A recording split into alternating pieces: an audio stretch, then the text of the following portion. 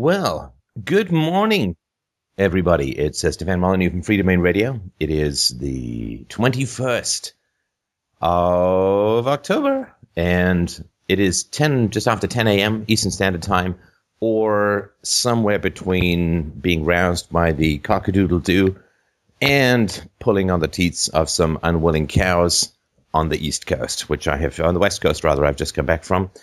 A bit of a tour. I went to Libertopia, which you can find at libertopia.org, and strongly recommend you check it out. It's going to be more than an annual conference from now. I had a wonderful chat with Sky and Joyce, the brains, the muscle, the gristle, and the abs behind the outfit, and they're looking to expand Libertopia to be a bit more of an all-inclusive year-round experience, but it really was a wonderful, wonderful time. Pretty good weather, actually great weather for the conference itself. Great attendance, certainly up about 20% from last year. And the media is going to be available soon. You can, again, check it out, libertopia.org. If you do consume the media, I would strongly suggest throwing them a few bucks. It is savagely expensive to put it on. But man, the sound system, the stage, the professionalism, it was just amazing. And it was a real honor I did the opening speech, the closing speech, and I was the master of ceremonies, and it was great. It was great. Just a reminder for those who are curious about the next Big Chatty Forehead release into the public sphere, November the 3rd at the University of Toronto. I will be hosting sort of a Liberty Fest North, and I hope that you will be able to check that out. It's being run by Mises.org, or actually Mises.ca, I suppose it would be. So you can go to, and also I'm sorry that I couldn't make it to Liberty Fest in New York, Liberty Fest New York, but it conflicted with Libertopia. So it was great. And then we went on the Liberty Cruise, which was a lot of fun, and actually met some people there who, it was a very fascinating experience for me. I was just walking down the corridor, actually chasing Isabella down the corridor. We had sort of had a game where whoever gets off the elevator have to race to get to the room first, and just ran into a very nice couple. Turned out he'd called into a Sunday show some time in the past, and we went and sat in the library for a couple of hours and had a great chat with everyone. It was just fantastic. It really leads me to believe that Sunday show callers may in fact be real people. It's always confusing. I'm never sure the reality of these things, but it's good to know that they are, or at least that they pretend to be in a very, very realistic way. So let's get to the callers. Sorry, my voice is a little, I've been talking basically for 10 days straight, but I'm eager and happy to be back, and eager to hear what y'all have to think about and to say. So, James, if you'd like to pump up the call, or talk. Wah! Boom, boom, boom, boom, boom, boom, boom. Sure. First up today, we have Alice. Alice? Hello. I don't know how to say your name. Hi, do you hear me? This would be Alice Cooper. You hear me? No, it's yes, actually Alice. It's the real Alice. Yeah. Alice. All right. My question is, the thing that I'm thinking for a lot of time, it's about real empathy and manipulated empathy, and how to really distinguish this, and where is the border, where are the ethical considerations here, if you understand what I'm talking about, when people are more pretending to be empathic to get something from you, or they're really empathic. That is a great, great question. So you're sort of curious about if somebody is manipulating you by pretending empathy versus if they really have empathy, right? Yeah. Right. Well, I'll tell you the approach that I take, and you can sort of tell me if it helps you at all. Empathy, of course, is in the questions,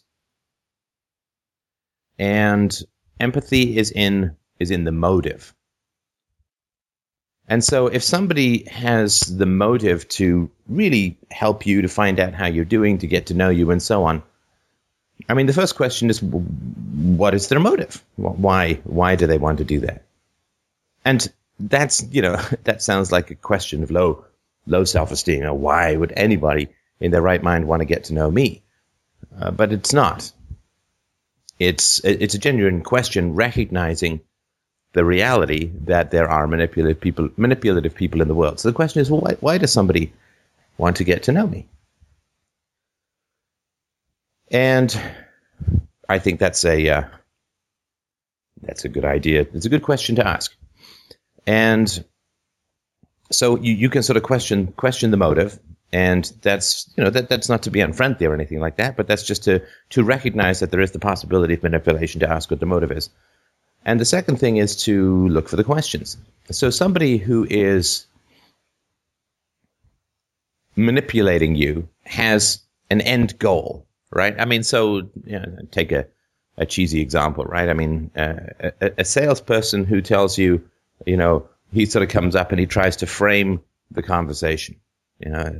How are you doing, my friend? How is your day today? And so on, right? I mean, that's obviously a kind of framing it like you're already friends.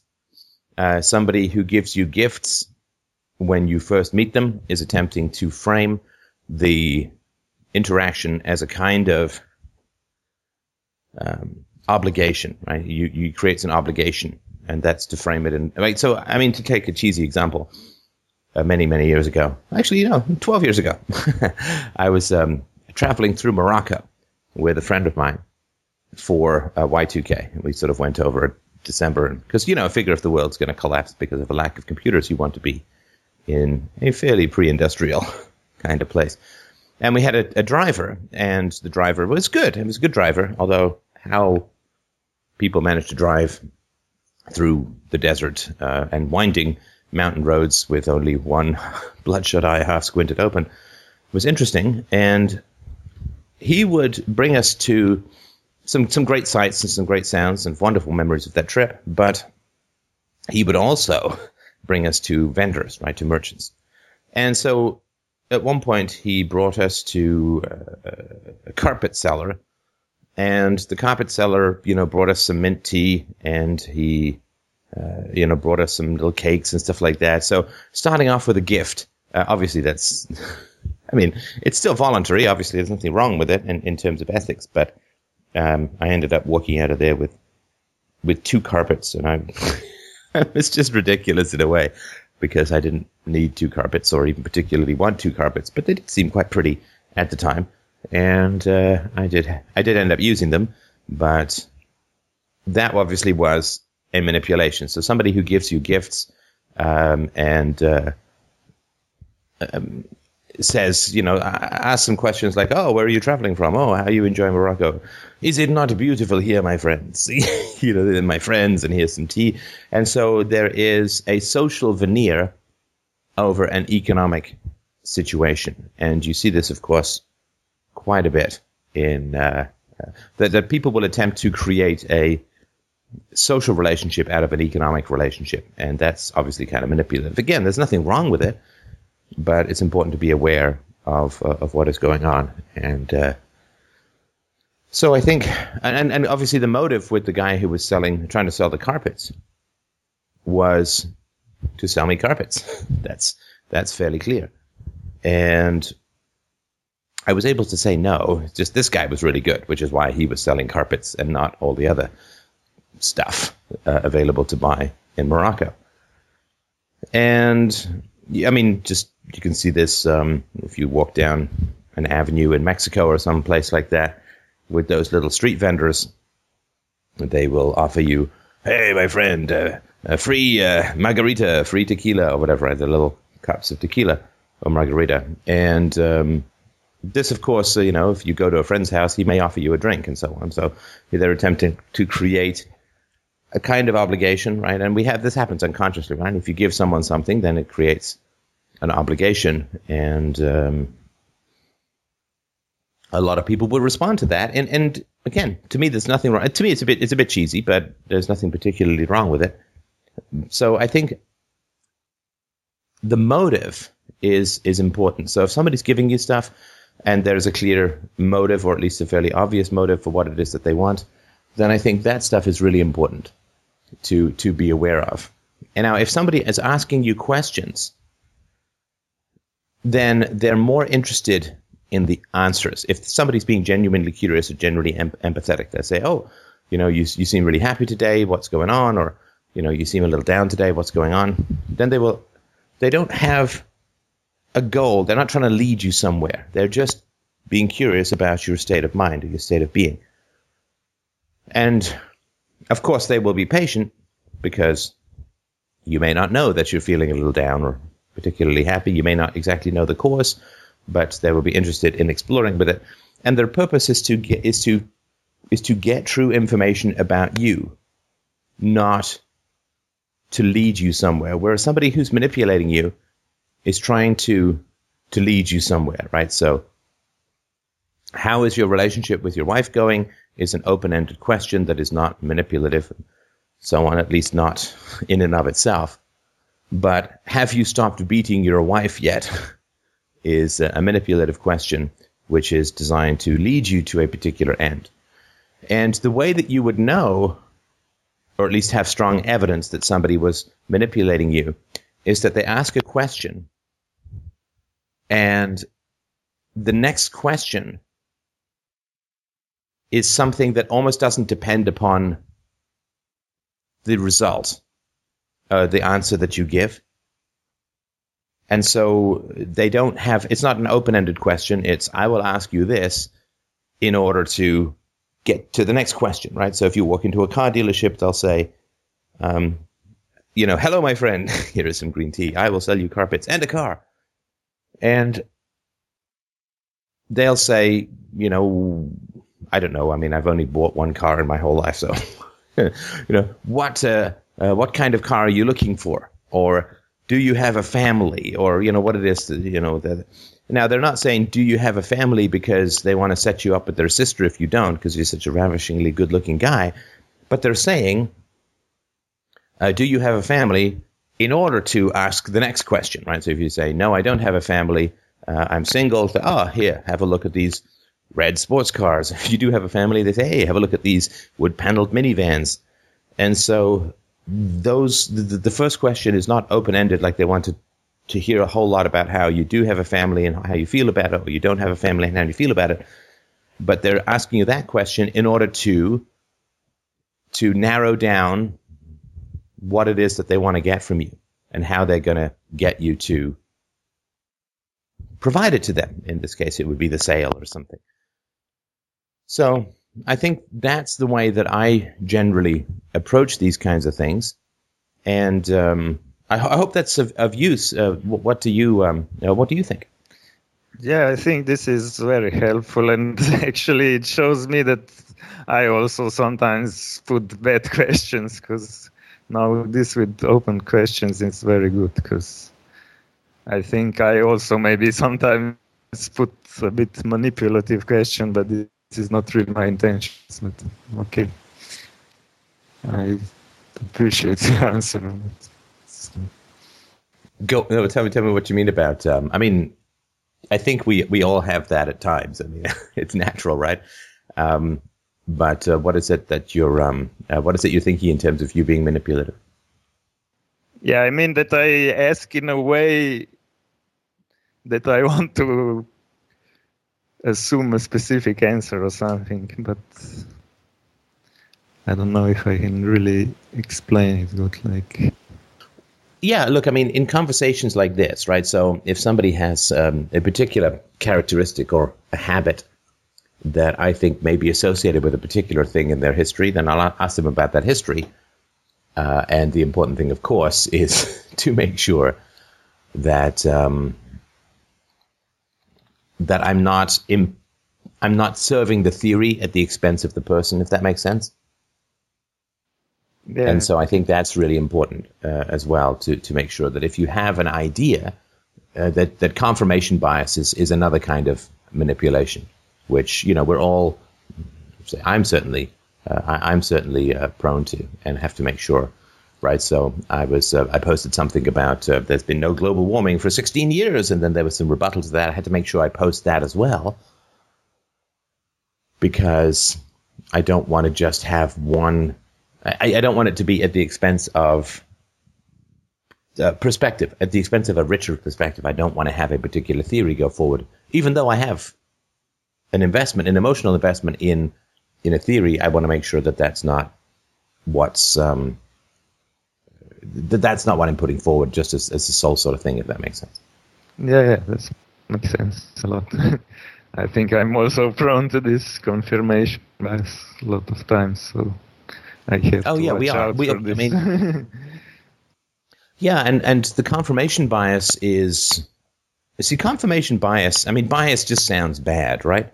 But bias is a word that is complicated, because bias is I have a preference for. Confirmation bias is I want things that I believe to be true.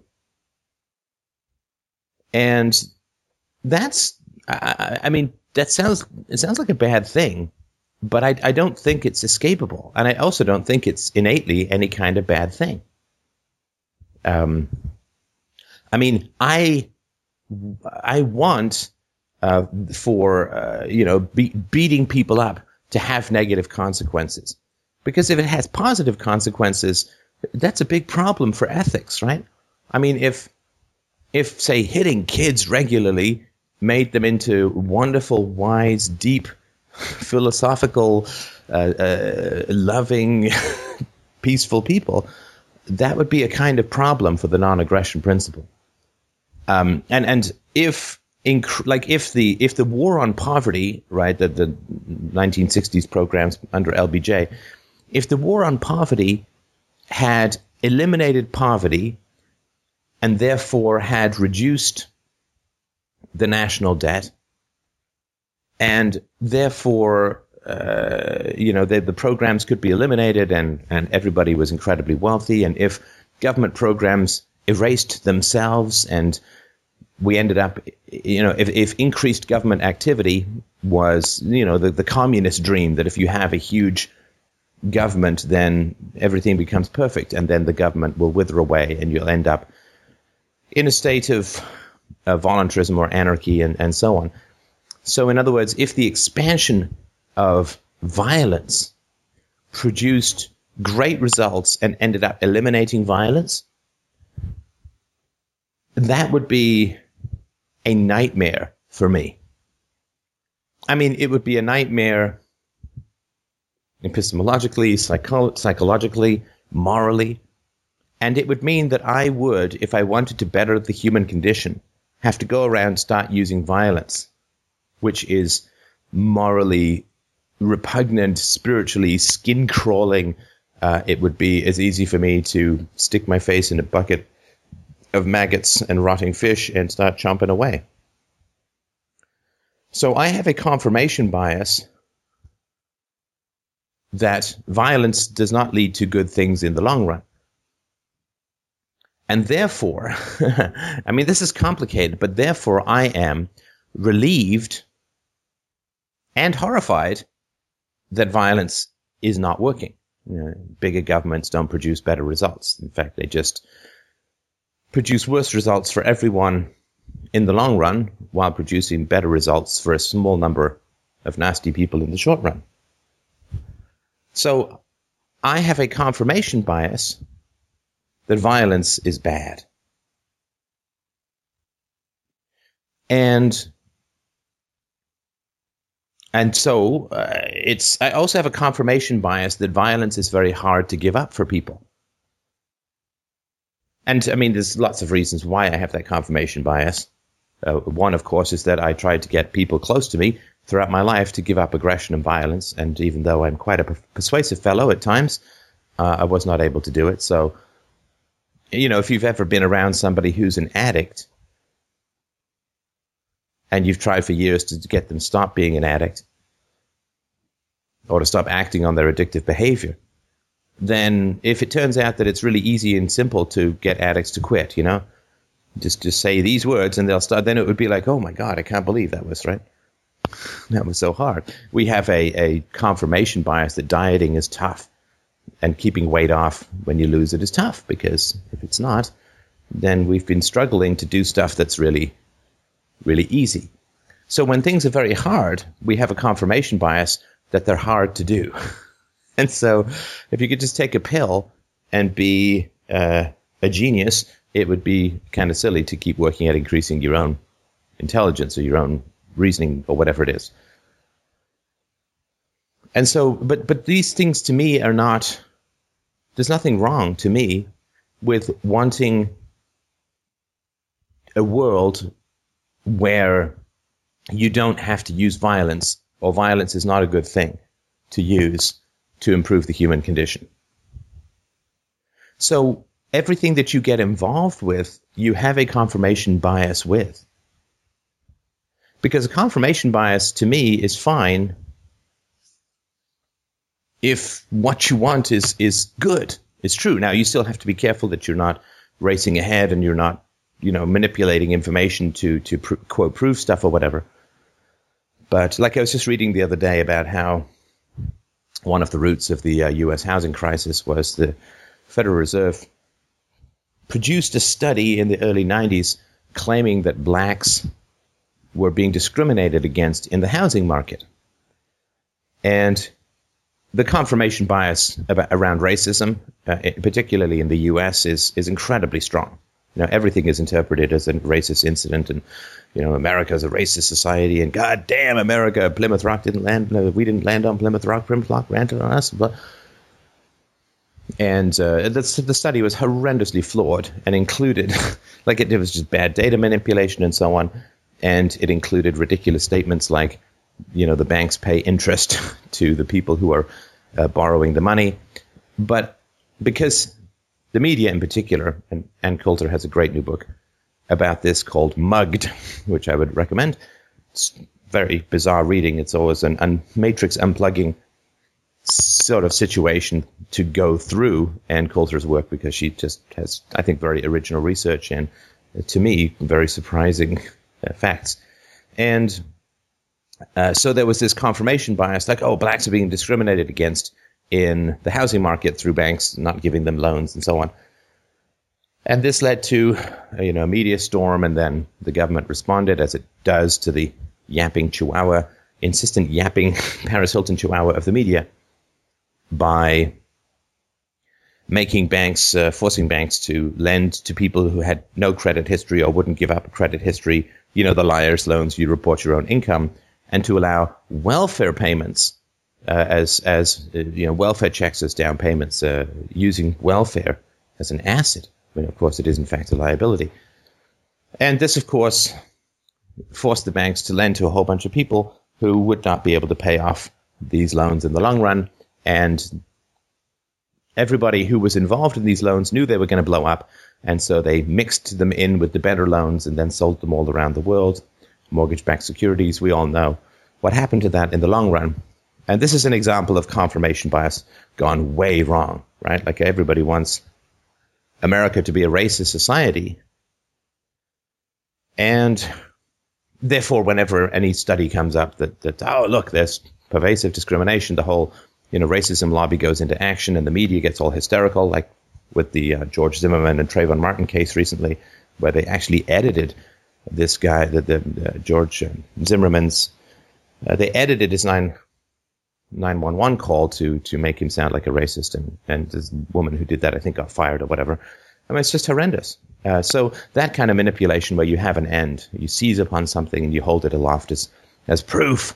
Well, I'm prey to that, and I'm not so much on the racism side, but I definitely have to watch myself with global warming, because it is something that I have a challenge with. And just by the by, I'm sure it'll come out, but in the Lifetime Achievement Awards for Doug Casey and Dr. David Friedman that I attended, David Friedman gave a great speech on global warming. If you get a chance to check it out, I hope you will. So sorry for that long ramble, but there's nothing wrong with confirmation bias as long as you're pointed in the right direction. So I hope that that's helpful, not to get down on yourself for these things. It's natural. But just have to, just have that third eye watching what it is that you're doing. Yeah, good. Thanks for your answers, and we talk some other time when I have more to ask. Oh, you're welcome. I'm glad it was helpful. Yeah, thanks. Bye. Somebody has asked how the funding for the documentary is going. It's going okay. And I actually met somebody at Libertopia who wanted to help fund, and I said, I think we're okay. I like the crowdfunding. I like the listener funding of it. So I hope that people will continue to fund it. We're still not quite done. Sorry for the delay, but I was hoping to get started. But then I had to spend this time traveling and speaking and all that kind of stuff. So it's okay. It always helps. So Arash has asked the following: are there different kinds of trauma, and do people process it differently? Specifically, accident-induced trauma versus people-inflicted trauma. Well, I don't know the studies behind this. I can tell you what comes to mind for me, and certainly this is not any kind of core expertise of mine. But accidents are different from evil, right? I mean, if you get hit by a tiny meteor, hopefully small enough that you can still have some trauma afterwards, otherwise you're just dead, then, that's just all kinds of bad luck, right? There's no moral component to an accident. I mean, it's funny, because there are people who have, who act in a more risky manner because of childhood traumas. They need more stimulation. They take on wilder sports. They do things that are just kind of dangerous. And that would be sort of trauma related. But if you just, you're going along and you get hit by someone who's being an idiot in a car, of which there are no shortage of carbon-based life forms who appear to drive as if their head is directly up their rectum, and you're being careful, defensive driving and so on, someone comes out of nowhere, then that's, of course, very traumatic. Actually, that's a bit more if somebody's being careless or whatever, so that's sort of a moral element there as well. But I can't think of one right now. Let's just say you have an accident, then you have, it can be very traumatic. There can be post-traumatic stress disorder, and you can deal with that with a good therapist. But there's no moral element involved. And I think that's important. Now, what physical accidents do, though, is that they can reveal the limitations in your social network. It's easy to have friends when you're healthy, right? It's easy to have friends when you have money. As the song goes, nobody wants you when you're down and out. Once I lived the life of a millionaire, spending my money, honey, I didn't care. Taking my friends out for a mighty good time. Champagne and liquor, bootleg something and wine. Then I began to fall so low, lost all my friends, had nowhere to go. If I ever get my hands on $1 again, I'm going to hold on to that eagle grin, because nobody wants you when you're down and out. So when you're flying high, doing well, it's an old cliche, but it's a true one. Everybody loves you. When you have an accident, and you're laid low, and it can be for a long time, it can be permanently. It's the old thing. You find out who your friends are. And Dr. Phil, I think, puts it quite well. He said, when I'm down and out, when I have made a mistake, when I've done something wrong, it's the friends coming in through the door that I look for, not the ones edging out through the door. And that's an important thing to understand. So what accidents can do is they can reveal the limits of your relationships, and that can be very tough. That can be very tough. And, of course, old age does that, right? We all get we all start to decay and rot physically when we, not rot, but we all begin to decay and get old. I was just looking at, when I was on the boat, there were, of course, some women out, mostly women, of course, because they live much longer than men, in wheelchairs with oxygen tanks and crap up their nose and stuff like that. And it's funny to think that for a human being getting really, really, really old and decrepit and needing machines and robots and stuff to help keep you alive, that's actually real success. I mean, because women were like 90 or whatever now. I mean, I hope I'm still obviously mobile when I'm 90. I hope I make it to 90. I'm sure I will. But that's successful. James Dean, live fast, die young, leave a good-looking corpse. That's failure. Because he made it, I think, like Jim Morrison, he didn't even make it to 30. Janis Joplin, Jimi Hendrix, those guys. But if you get really, really old and decrepit and you're wobbling around and that's called success. I remember a picture of Winston Churchill I saw once when he was, a few weeks before he died, just sort of looking out a window. It's like all really old people, especially those who aren't overweight. I mean, it's a papier-mâché skull that's looking out. And he was such a robust guy. And that's called success as a human being. And who loves you when you're old? I mean, hopefully you have a lot more to offer and you don't end up with King Lear's curse from Cordelia or what she observed. Thou shouldst not have been old before thou were wise. Don't get old without accumulating wisdom. Otherwise, you're not much. It's going to be hard to have a lot of value for people if you haven't developed virtue. And what you can provide when you're old is wisdom. But when you get old, who are your friends? When you need people to wipe your ass, who are your friends?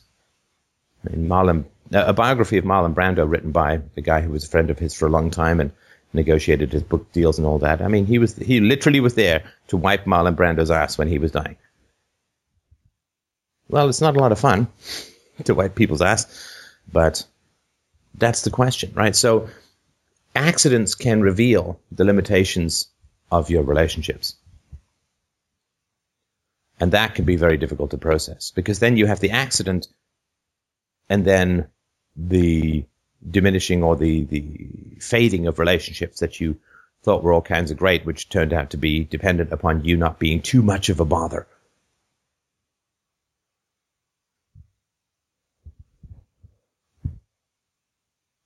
Somebody just wrote, I want to die peacefully in my sleep, just like my grandmother, and not like the passengers of the bus he was driving at the time. And someone has written, I agree, Steph, when I lost touch with reality due to the SSRI effects back in 2004, all the family and friends who claimed to love me were the least to help, trust, or listen to me at the time. It was the strangers I met at the time who helped me the most to bring me back to reality. It's the scariest experience I've ever been through. I'm sorry to hear that. I'm certainly not a fan of SSRIs. But yeah, when you're not there to provide resources to people, but when you need resources from people, which happens if you get in an accident, well, who is there? Who is there to help you? Who is there to provide the resources when you can't provide them back? Well, that's a good question, right? It's it's easy to love a pretty wealthy person, quote, love, right? It's easy to feel positive towards people who are giving you lots of positives in return. But is there a bank, right? I mean, is there a bank in relationships? This is a very important question. It's a very important question. So, I mean, I don't want anyone to wipe my ass when I'm old just because they sort of feel that it's some sort of positive thing for them to be doing or, out of some sort of obligation or something like that. I don't want that. But I do want them, hopefully, to, want to. And that will be because there have been deposits, right? There have been deposits. And that, I think, is really important. So, when you do people favors, when, that there are deposits there, like you put money in the bank and then If you have an accident, then you're going to make a lot of withdrawals, but you hope, of course, that there's enough in the bank to do that or whatever, right? And that is what you find often is that you feel like you've been making a lot of deposits, but you've just been kind of taken for granted.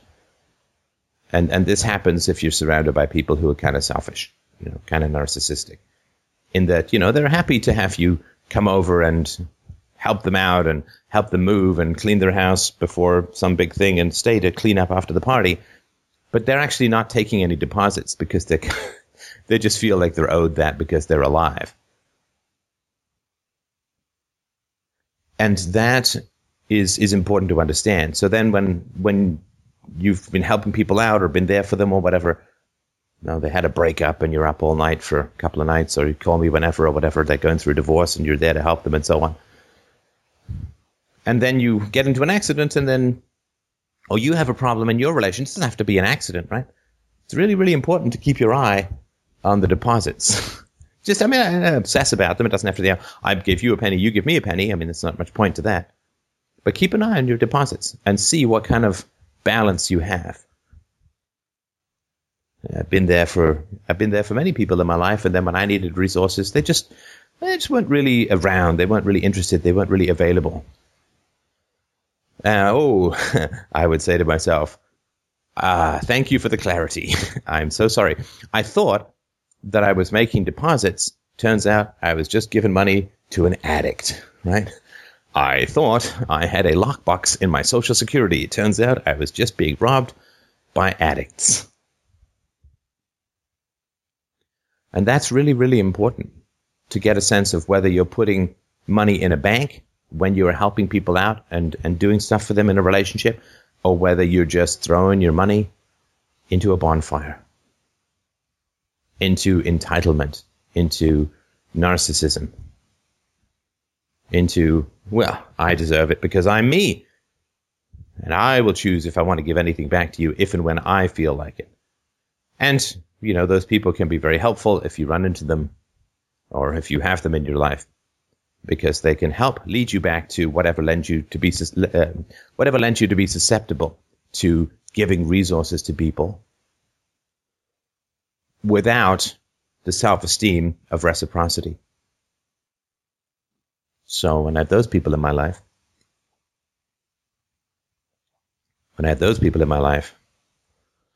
that was not good.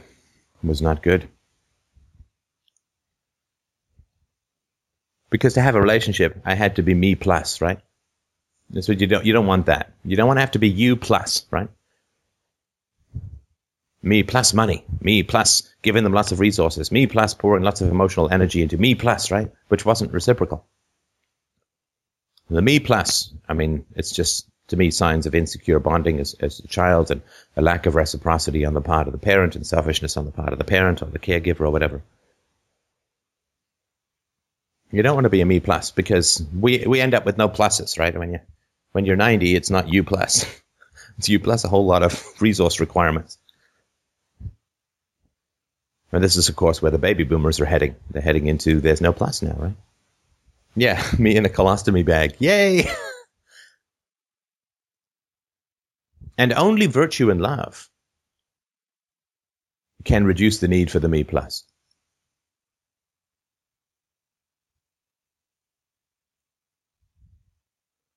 And so an accident can really expose selfishness in those around you. And, from the other, somebody else has an accident around you who can expose the selfishness in you, right? Again, we all are prone to these things. So it's all, I want to make it sort of, everyone here is listening as the victim and everyone else is selfish. But that's really, really important. Now, on the other side, and I'll make this one shorter because I've talked about it a number of times before, but if you're a victim of evil, if you're a victim of abuse, if you're a victim of harm, of beatings, of verbal abuse, of neglect, of exploitation, right? Well, that's a whole different ballgame. That's a much harder trauma or infection to cure. Well, you can't cure it because you were the victim. You can't, right? You can be healed of a broken arm, but you can't be cured of a broken arm. Now, a cure is when you are kind of back to where you were beforehand, right? So if you get a cold and antibodies fight off the cold, they then will fight off that particular cold virus, of which I think there are about 100. If you get one a year, by the time you die, you don't get any more colds. Woohoo! Good plan. That's probably why there are only about 100. But, if you get a cold and then you wait it out or whatever, then you're back to pretty much the way you were before you had the cold. A little bit older, you've got one extra set of antibodies in your system, but you're kind of back to where you were before you're cured, right? If you get, a UTI, you take antibiotics, you're fine, right? But you can't be cured of a broken arm because you can't be back to where you were before your arm was broken because your arm was still broken and is set. It doesn't set quite the same way and so on, right? Many years ago, I fractured my forearm. I'm just checking now. I still can't quite straighten it out. Probably never will. So there's no problem. It doesn't interfere with anything, but you can't be cured. And so the question is, well, if I've experienced evil or evil has been inflicted upon me, you can't be cured because you can't be somebody to whom evil was never inflicted upon. You can't ever not be somebody who has experienced evil. Now, that doesn't necessarily mean that it's all bad. I mean, being susceptible to evil, being subject to evil, we're all susceptible to evil as children. Doesn't mean we all experience it, but we're all susceptible to it because of the helpless and dependent nature of the relationship. But I can't be somebody who doesn't have the knowledge, not only of the direct experience of evil, but of the degree to which society supports, aids, and abets evil by allowing it to continue, by not interfering, by not calling the authorities, the degree to which, evil exists like the government exists only because of enablement. Only because of enablement. Almost exactly. Particularly with children. Let me be clear about that, because I think I went too far with that statement. Some woman who gets jumped and raped is not. But the rapist comes from a traumatic history, and that traumatic history occurred, unless they were living in the woods, the family was living in the woods, it occurred within a social environment that really allowed it to continue. So evil continues because the abuse against children in society is largely and almost universally aided and abetted and enabled by everyone around who either doesn't care or gets their rocks off on hearing or seeing children be harmed, or at least ignoring the effects of it. So when if you suffer an accident, then, and now it can also benefit all your relationships, right? People can surprise you and people can really come out to help and you can deepen your relationships and so on. But when you have suffered evil, then that is the ultimate matrix deprogramming, right? So when you yank out of the matrix, because then it's impossible to look at the pompous, self-congratulatory, self-praising, endless statements of we're so virtuous in society and believe it at all. Believe it at all. So that's my thoughts about how. It's particularly if you suffered evil as a child, then your entire social relationships as a child are called into significant question. Because if nobody knew that you were being harmed as a child, then it's hard to imagine how they could claim to be close to you as a child. Right? Because if you're, let's say your dad starts drinking and beating up on you and your siblings and maybe your mom too, well, that's going to have an effect. And people can't say, well, I had no idea. They can, and that's generally the lie that people say. But if they had no idea that you were being harmed as a child, then they weren't close to you as a child. Because if they were close, you would have said something. or they would have noticed and asked the questions. That's, called being, the effects of child abuse are very clear to anyone with half an eye to see, and anyone who doesn't notice change in a child's behavior as a result of abuse, or doesn't notice the signs of a child who was abused from day one, is simply not close to the child and is purposefully looking away or avoiding that which is right in front of them for the sake of their own screwed up and selfish preferences.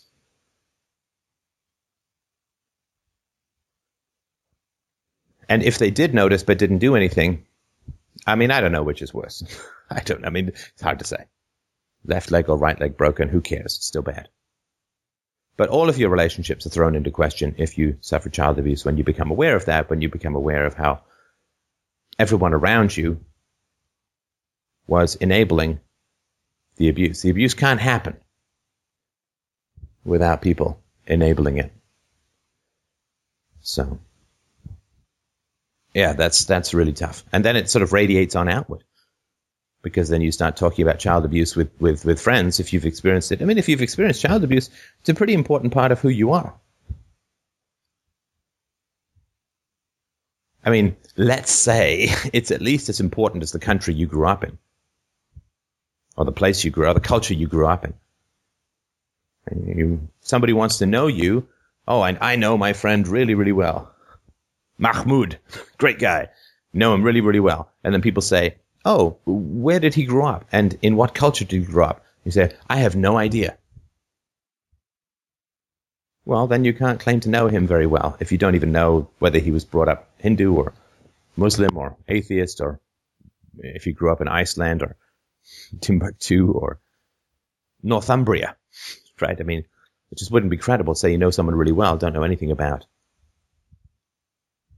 where that person came from. And so this is why child abuse so often leads to isolation, because if you try to talk about your child abuse, you run into the general, oh shit, he's talking about stuff which makes me really uncomfortable, and I shut down the conversation or avoid it or dismiss it, or maybe I'll grit my teeth and give him one patient listen for half an hour and then hope that he never brings it up again, or resist if he does, right? Because in my experience, the prejudice against atheists is very high, but the prejudice against victims of child abuse is even higher. It's the ultimate bias in society. It's the bias against those who wish to be honest about their experiences, if those experiences are histories of child abuse. People don't want to hear about it. They will avoid it. They will re-inflict the abuse. And it's incredibly cruel, and it's monstrously selfish in society for people to do this. But it is the greatest bias, the greatest prejudice is against those who've experienced child abuse. In my experience, I don't know if that's statistically true, but if you if you think I'm wrong, then just the important thing is don't listen to anything I say, but put it into practice to find out if it's true. Talk to strangers on a bus, right? But talk to people in your life about your history if you've had child abuse, if you experienced it, and see how they react. Well, it will be very prejudiced against what it is that you're saying. In my experience, maybe I'm wrong. But I don't see really how that's particular. It's almost tautological that this is the way it's going to be. Almost. Because the child abuse could only have been perpetrated by people who were willing to ignore and avoid child abuse. And therefore, the people in your life who are around when you're children, which you hope are going to be the people closest to you, are the people who have great shame, great self-hatred about their own cowardice, who are traumatized themselves, who've been avoiding their own child abuse, which is the only way that you would allow it to continue in others, as if you have avoided it in yourself. So when you bring it up, you provoke all sorts of negative responses into them, from them.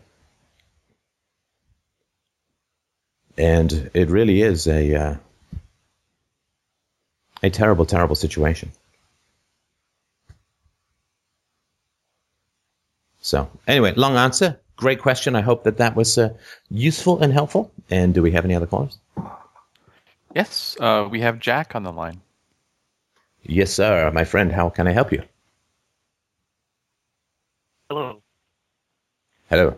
Hi, Steph. I had a question about property rights. Sorry, let me just say, I would like to say hi, Jack, but I'm not sure if somebody may be playing this on an airplane, so let's not do that. Right. Go ahead. Can you hear me okay? Yes, go ahead. Um,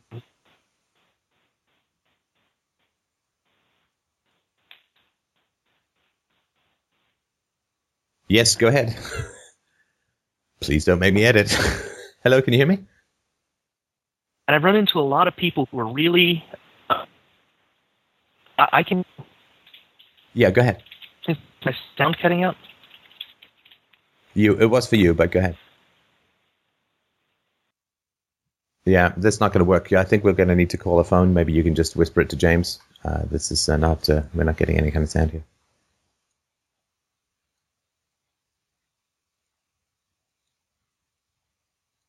All right. Do we have any other callers? Not at the moment. I'll see if I can get Jack on the phone, or perhaps give him a call back. All right. Somebody has said, what do you recommend doing if you see child abuse being perpetrated on a child? Well, the first thing, of course, is to understand whether it's legal or not. Right? I mean, if you're in Europe, then spanking for many countries is illegal. And then you can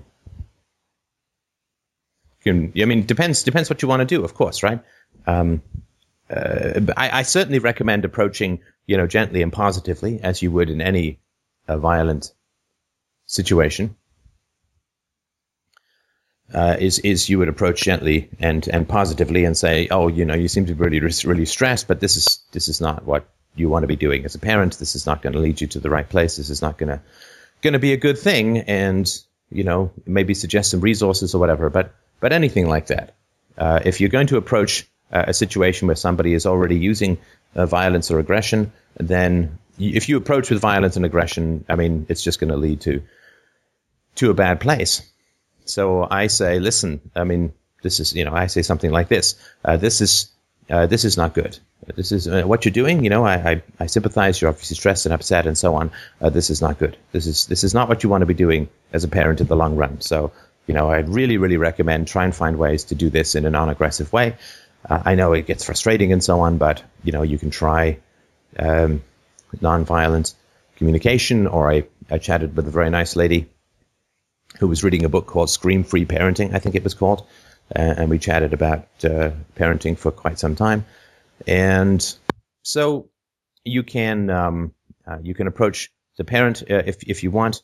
Of course, the temptation is to approach with aggression. I don't think that's a good idea, either practically or almost in terms of self-preservation. But or, of course, if it's really egregious, you just call the authorities. I mean, this is the system that we have. This is the situation that it is. If it's, if the child is being pounded, you just call the cops. You call security, or you can get a license plate and do something with that if that's possible. So, somebody has asked, what do you do if you see a kid getting called Miss Bitch by her parents in a grocery store setting? So, a kid's being called Miss Bitch by her parents in a grocery store setting. Well, tragically, but inevitably, verbal abuse is not illegal. And I mean, it would be hard to prove. I guess you could get it on tape or whatever. But illegality with regards to parenting is really tough, because who's the backup parents, right? I mean, who's the backup parents? So let's say, both the parents are abusive. You throw the parents in jail, which, I'm not saying is the right solution, but that would be the solution in a state of society. Well, okay, so who parents, right? Who parents now? And what happens when the parents get out? And I mean, again, in these kinds of situations, as it is in the public school, children are technically hostages rather than anything else. So what would you say? That's really tough. I'm just trying to think, sort of put myself in that kind of situation. I think I would walk up and I would say something like, you get that this is not, I'm sorry that you're so frustrated, but I hope you understand this is probably not what you wanted to be doing when you decided to become a parent, right? Appeal to people's hopes and goals and aspirations. I don't think there are a lot of parents who say, parents to be, I think I'm going to have a kid so I can sort of scream and yell at them and hit them and so on, right? But this is probably not what you wanted to be doing.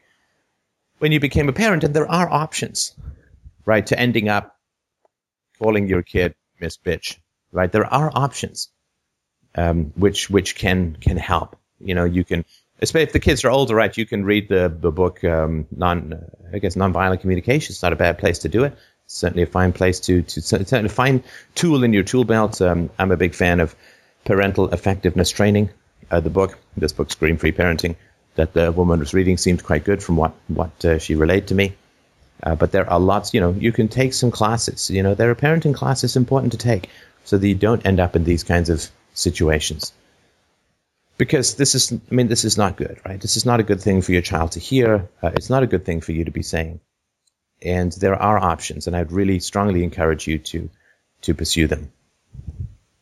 And remember that the most important person you're talking to if you decide to say something to a child abuse situation, the most important person you're talking to is the person you can't talk to directly. It's the child, right? If you provoke the parent, if you humiliate the parent, then the parent may take it out on the child another time, right? So, or just later, right? Get them to the car and smack them in the head. I can't believe you embarrassed me in front of people, right? So, patience and positivity is important because you don't want to provoke retaliation against the child later. But I think you do. So the other problem, of course, is that, but if nobody does anything, if nobody says anything, then the child is going to grow up with the understanding that nobody in society has any problem whatsoever with the way that she's being treated or he's being treated. So it's challenging and it's tough. You know, you don't have to do it, obviously. And if you're not in the right frame of mind to do it, I wouldn't do it.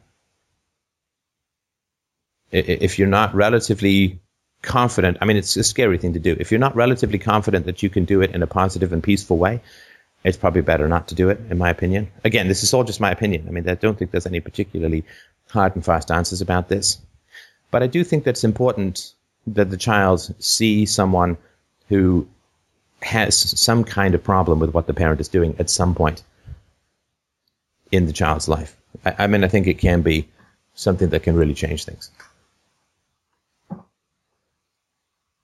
Yeah, you can do role play and sorts of things as well.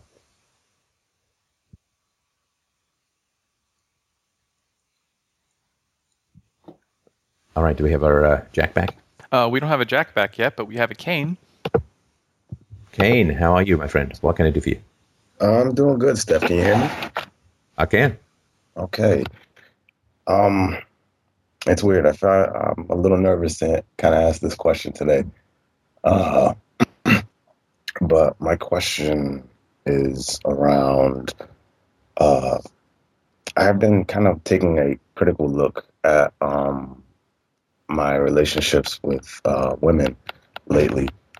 And I've noticed like the pattern has been, because whenever I get into situations with females, especially, during like introductions, I tend to play really distant and aloof, if that makes any sense. And I know that has a lot to do with my history. So what usually ends up happening is the women that I end up getting involved with, I guess they pick up on my distance.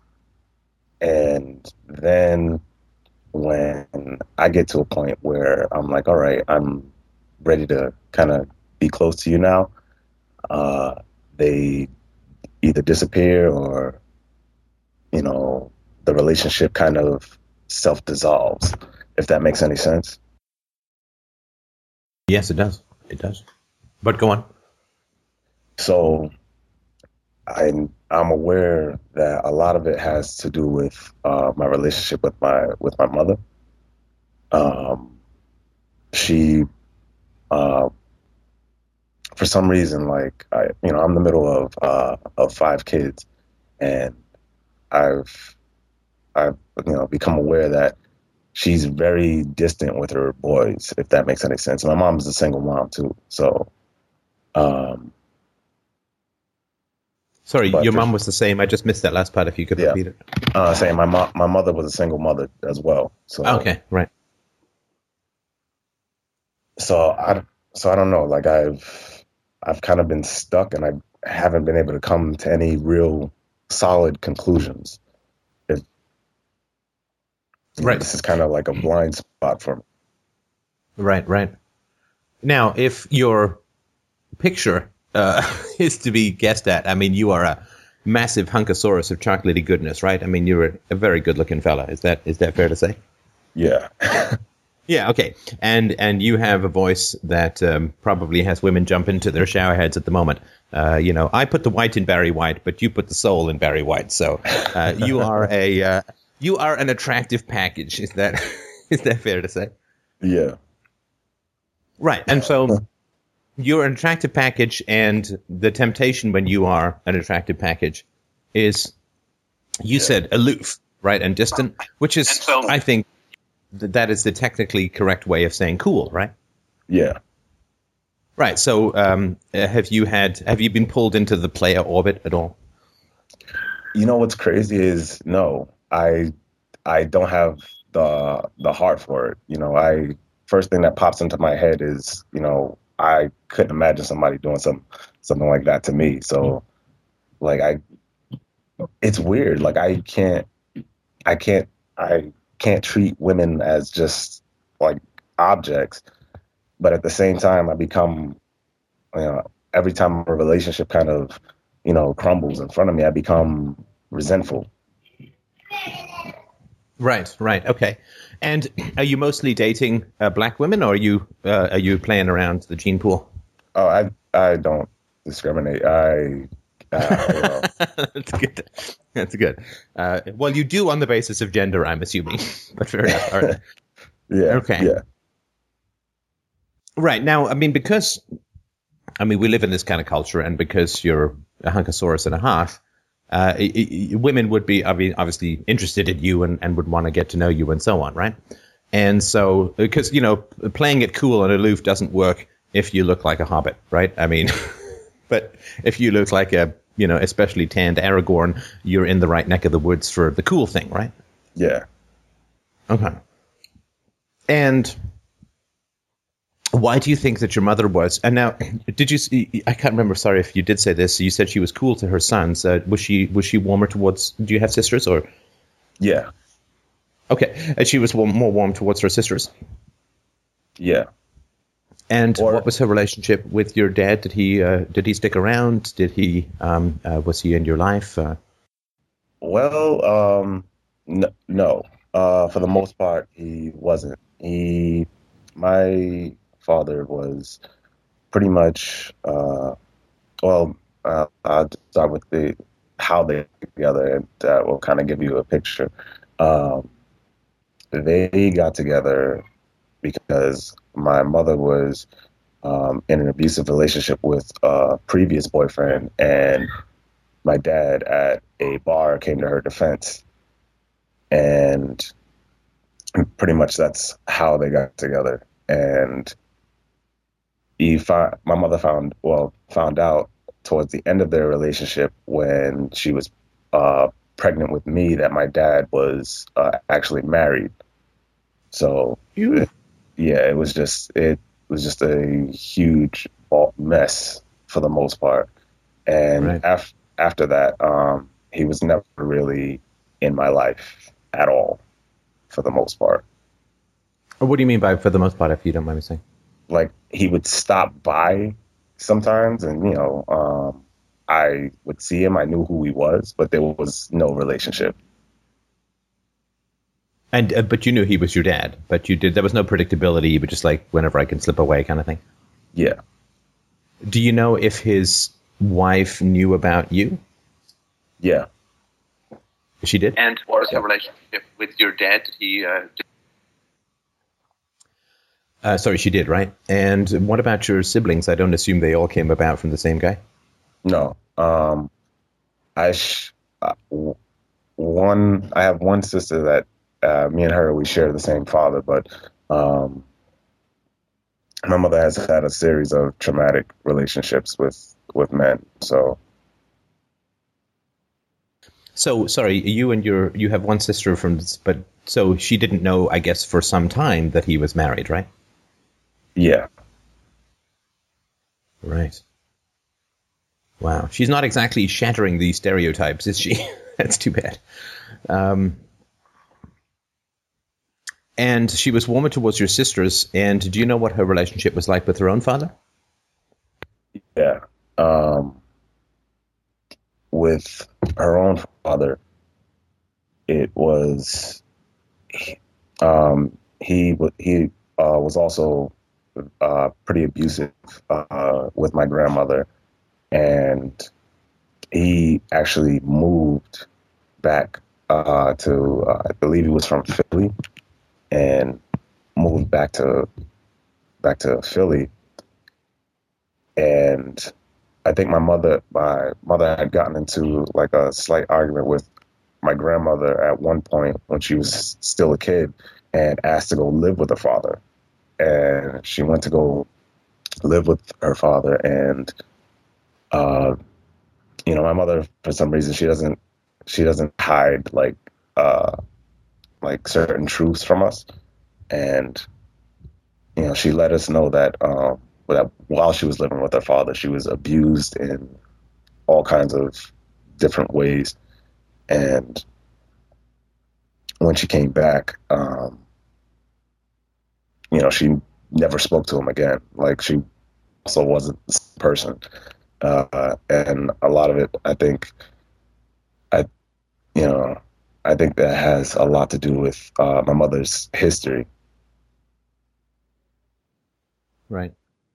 And is your, I guess it's always an odd question to ask, though it shouldn't be, but was your mom physically attractive? I mean, Yes. Assuming that your genes come from somewhere, right? So, Yeah. Okay, so she would have been a magnet for guys as well, right? Yeah. Okay, at least certain kinds of guys. Okay. So do you think that prior to you guys and gals coming along, do you think that your mother had a close relationship with any man? Or a respectful relationship, or? No.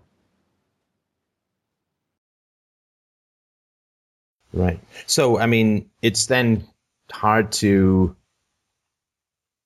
I mean, it's hard to imagine how she could, in a sense, have that, right? Yeah. Yeah. Right.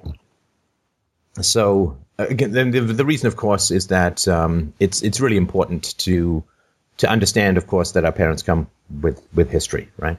I mean, when we're kids, they're just these gods, right? They're huge, they're powerful, they're impressive, and we don't get a sense of them having a history, right? And coming in with baggage or anything like that. I mean, they're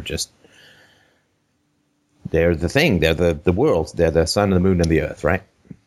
And so what happens is, of course, because our parents are causeless, right? To me, the people who, I mean, this is, a minor dip into a side topic, but people who say, well, we were created, therefore we have to have been created, right? Which is a religious argument. And then you say, well, God had to be created too, if that's the logic. And they fail to see that. It's because they have not achieved an adult understanding that their parents were children once. Like they can believe that these great beings just popped into existence without history, which is God, and then created mankind. And since God is the parent of the unconscious, it must be because they have not received or achieved or been allowed to achieve a mature relationship with their parents' understanding that their parents had a history, were created themselves, and were subject to influence, and were children once too, and so on, right? If you can exclude someone from the cycle of life, it's because of an immaturity with regards to your own parents, which is either not, like it's either willed or inflicted. But anyway, so when we grow up, when we're kids then, because our first experience of our parents is that they are causeless and kind of perfect, they are the world. They are gravity, right? So asking little kids to accept that the parent's behavior is a choice and comes out of history and may be mistaken is like asking for an adult to believe that gravity is choosable, is willable, and that gravity is out to get them, or gravity has its issues. that it has its problems. It never got along well with light and magnetism, and it got too much peer pressure from dust and all that sort of stuff. The inverse square law kept dipping its pigtails in the inkwell or something. Sorry, that reference means nothing to people under 40. Anyway, so when we're kids, right, and this is why everything that happens from our parents is our fault. No adult who falls down blames gravity, right? I mean, ridiculous. You trip, you fall down. It's like, that goddamn gravity, it's always out to get me. My shoelaces were conspiring last night to tie themselves together and trip me. They're always out to get me. We would understand that would be pretty crazy. Yeah. And in the same way, parental behavior is the literal physics of an infant's and a toddler's world. The toddler has no more conception that his parents were children than we can walk with dinosaurs. It's just not going to happen, right? Yeah. So for you, of course, if your mother is cold, then it can't be her any more than gravity can cause you to fall down or is out to get you. It must be because of something that you're doing, right? Yeah. Or not doing, or something like that, right? Yeah. Does that sort of make any sense? Yeah, that actually makes a lot of sense. More so because when I was a kid, I was pretty much, a straight A student. Like I did things not to be a bother because there were, first off, there were so many of us, and I wanted to be as helpful as I could.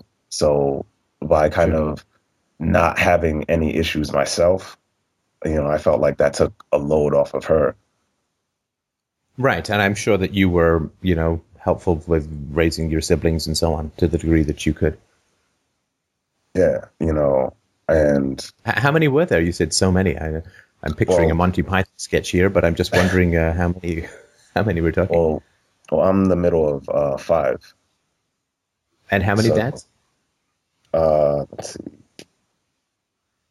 3. I'm sorry, how many? 3? 3. Yeah. I say dads, I probably mean sperm donors, but yeah, because to me, dads is, being a dad, it's more than a couple of ounces of liquid. So anyway, okay, so why, if you can sort of remember back to being a toddler, why did you feel, or what reasons did you give yourself for your mother's distance when you were little? It was, when I was little, I didn't really recognize it as distance. It took for me to get older and just, start going to therapy and start, doing, listening to like FDR to really start examining some of this stuff, because to me as a kid, it was just normal.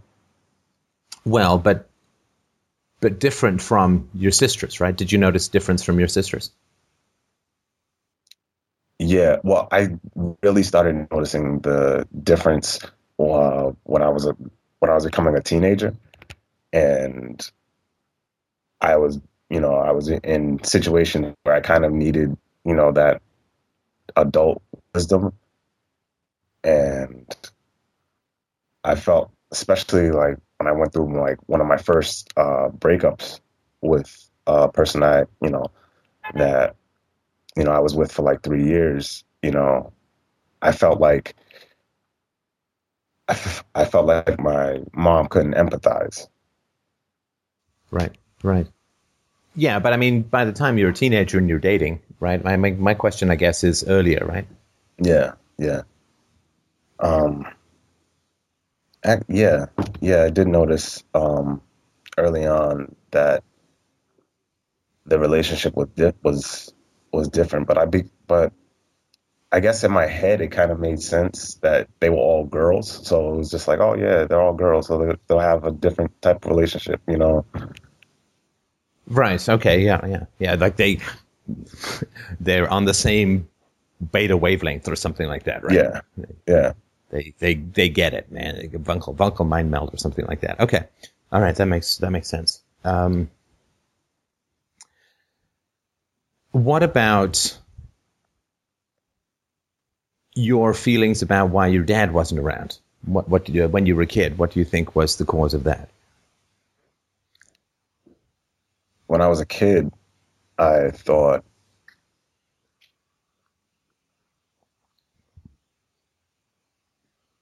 actually, I really don't know. I really didn't think about that too much, you know. Were you in an environment where that was kind of normal? Yeah. Like, did you have friends who, you go over and their dads would be there and boring No. everybody with bad jokes and doing the usual dad stuff? No. When I was a kid, majority of my friends didn't have fathers. Right. And I mean, to be fair, some wives, not all, but some wives may not be altogether happy with the hot single mom coming over. I'm just saying, I mean, it's minor territorial thing, but it's possible. So was it most or pretty much all your friends that grew up without dads? Most. I had one friend that had his father around, but it was strictly his father. His mother wasn't around, so. Oh man! Yeah. Holy crap! Oh man! So it was just. I'm sorry about that. That's. Yeah. I mean, I share that experience. I mean, most of I mean, just based upon the economics of the situation, you end up around, somewhat crappy people. I mean, I hate to say it, it's, and there were some nice people in my neighborhood. I say that, without any coming to mind, but I'm sure that there were. But, when you have a single mom, I mean, you fall down the economic ladder. I mean, family income just craters. And so you end up mostly around other people in the same situation. And if you have a two-parent household and they're in the economic environment of single parents, it's usually because the two-parent household is really dysfunctional. So this is the underworld, and it has something to do with economics. And, I can already see the email tsunami coming in. Oh, so you're saying that poor people are dysfunctional, rich people are all functional. Hell no. I mean, it was rich people who blew up the economy in 2008, and it's rich people generally who start wars and so on. So I'm certainly not saying that. I'm just talking about in this particular environment, poverty tends to have particular kinds of dysfunction that is usually relational, in relationship to each other. Rich people have dysfunctional relationships with society. Poor people have dysfunctional relationships with each other. It's my general way of looking at it, which is certainly not scientific. But so yeah, you end up with this. Okay, it normalizes in your environment, right? I mean, this is just the way things are. Yeah. I mean, you flip on the Cosby Show, it might as well be coming from Mars, right? Pretty much. Yeah, for the most part. And it also seemed like every guy that my mother did get into a relationship with after, they all seemed to be just, kind of brutes in a sense. I had a stepfather, a guy that my mother was in a relationship with for a long period of time, actually. And this is where I kind of picked up on the distance thing. He never lived with us. He lived in an apartment below us. And their relationship was like that for years. And he was kind of a brute, like constantly throwing his weight around, always angry. But, when Christmas came around, he would shower us with gifts. So, and I actually found out later that he was actually hitting my mother. And, I knew in the back of my head as a kid, because, I never really liked him, but, she would always kind of hide it from us.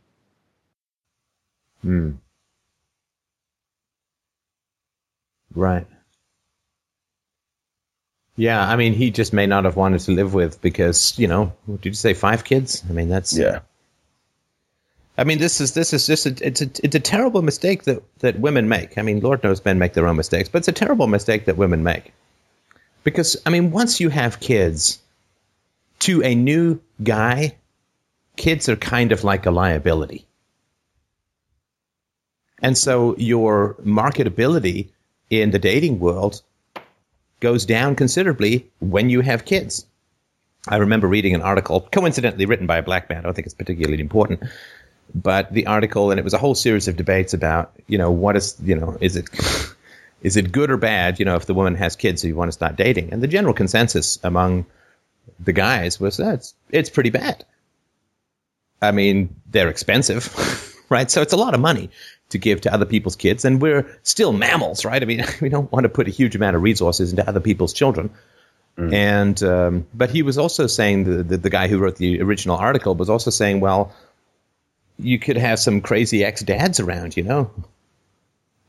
kind of floating around, kind of thuggy maybe, and just kind of like you're in there sleeping with the mother of their children and parenting their kids, and then the kids maybe rile up the real dad against the new. Because he said it's just a big mess, which is an expensive and potentially dangerous kind of hassle. And of course, the women were all like, oh, that's terrible. You shouldn't not want to date a woman just because she has kids. Kids are wonderful and so on, right? And this illusion that you can somehow amass kids around you and have no negative effects on your dateability or marriageability is crazy. Of course, any man who's, I mean, it's a huge sign of kind of not being responsible to have a bunch of kids without a dad. And, I don't mean to be down on your mom, but it just seems like, I mean, it's just as, it's like a whole bunch of tattoos. It's like, oh, I think this person is communicating something. Yeah. Or what is it they say in the Wedding Crashers about the lower back tattoo? It's actually more of a bullseye. Right? It says something about, it just says something about the person as a whole. And the fact that they're dating means that none of the husbands are really around. None of the fathers are really around or whatever, right? So it's a big colossal negative. And it means that, of course, the kind of guys you get to choose if you have a bunch of kids around you, it's almost certainly going to be not high quality guys, right? Yeah. Yeah. So, it becomes an almost impossible to escape prophecy. Right, it's a trap. By the time you have a kid or a couple of kids with a bunch of different dads, because you have had bad relations, you almost can't have a good relationship after that. At least until the kids are grown, if that makes any sense. I mean, not without a huge amount of self-work. Yeah. And did your mother ever do any therapy or anything like that? I would say the closest thing that she's had when she was during her time in rehab. She had did mention that rehab for what? She had a history of drug abuse. Oh boy, what kind of drugs? I believe it was like heroin. Yikes. Yeah. I'm so sorry. My God. I mean, that's a complete mess, my friend. I'm so sorry. I'm so sorry about that kind of history. I mean, it's exactly not what you should have had to put up with or had to deal with. I mean, that's a whole lot of growing up, all kinds of early, right? Yeah. Yeah. I just really, I mean, you've been piling these sticks on the camel's back, so to speak, and I just really want to say how really, really incredibly sorry I am for that kind of history. That is a whole lot to overcome, and of course you can be a stronger, better man and so on, but I mean, you don't really want to have to work your way through that, and I'm sorry that you have to, but I'm incredibly happy that you are. Yeah, but I feel like I've been invested in it, sometime now, so starting to somewhat get a handle on things. Right. And so, I mean, given your history, the aloof thing, I guess, I mean, let me ask another question. And what do you want from your future? in terms of relationships and family and potential kids? What is it that would be ideal for you? What would be the best outcome? The best outcome for me, just listening to FDR for some time. I want what what you have with your wife. I want an actual partner. Right. I don't want to be that whole me plus thing. That makes any sense. Yeah, no, it does. I mean, I came up with the idea, so I hope it makes some kind of... No, it makes no sense to me whatsoever. What the hell are you talking about, man? Okay. Yeah. I mean, I would recommend it. I mean, and this is one of the reasons I couldn't have the marriage that I have if I hadn't gone through therapy and done all that self work. I mean, you just can't. Okay, so you want obviously a partnership with an equal and someone you respect and love and all that kind of stuff. And are you interested in being a father yourself? Yeah. Yes, I am. Okay. So this is bullshit bad advice, and I apologize for it up front. I mean, it's good advice, but it's so obvious that I don't want to insult your intelligence by saying it, but I'm going to say it anyway, so I apologize that. Right? So if you want something different from your parents, then you have to do something that's different from your parents. Yeah. Right. I mean, if you had a mom who sat around with a thumb up her butt all day and you didn't like what that produced, then you have to not sit around with the thumb up your butt all day, right? I mean, obviously, right? And so if you want a relationship that is different from your mother's relationships, then you have to do the different thing. You have to do almost the opposite from what your, I mean, I hesitate to use the word parents, but what they did, right? Mm. And so the cool and aloof thing is going to attract a particular kind of woman.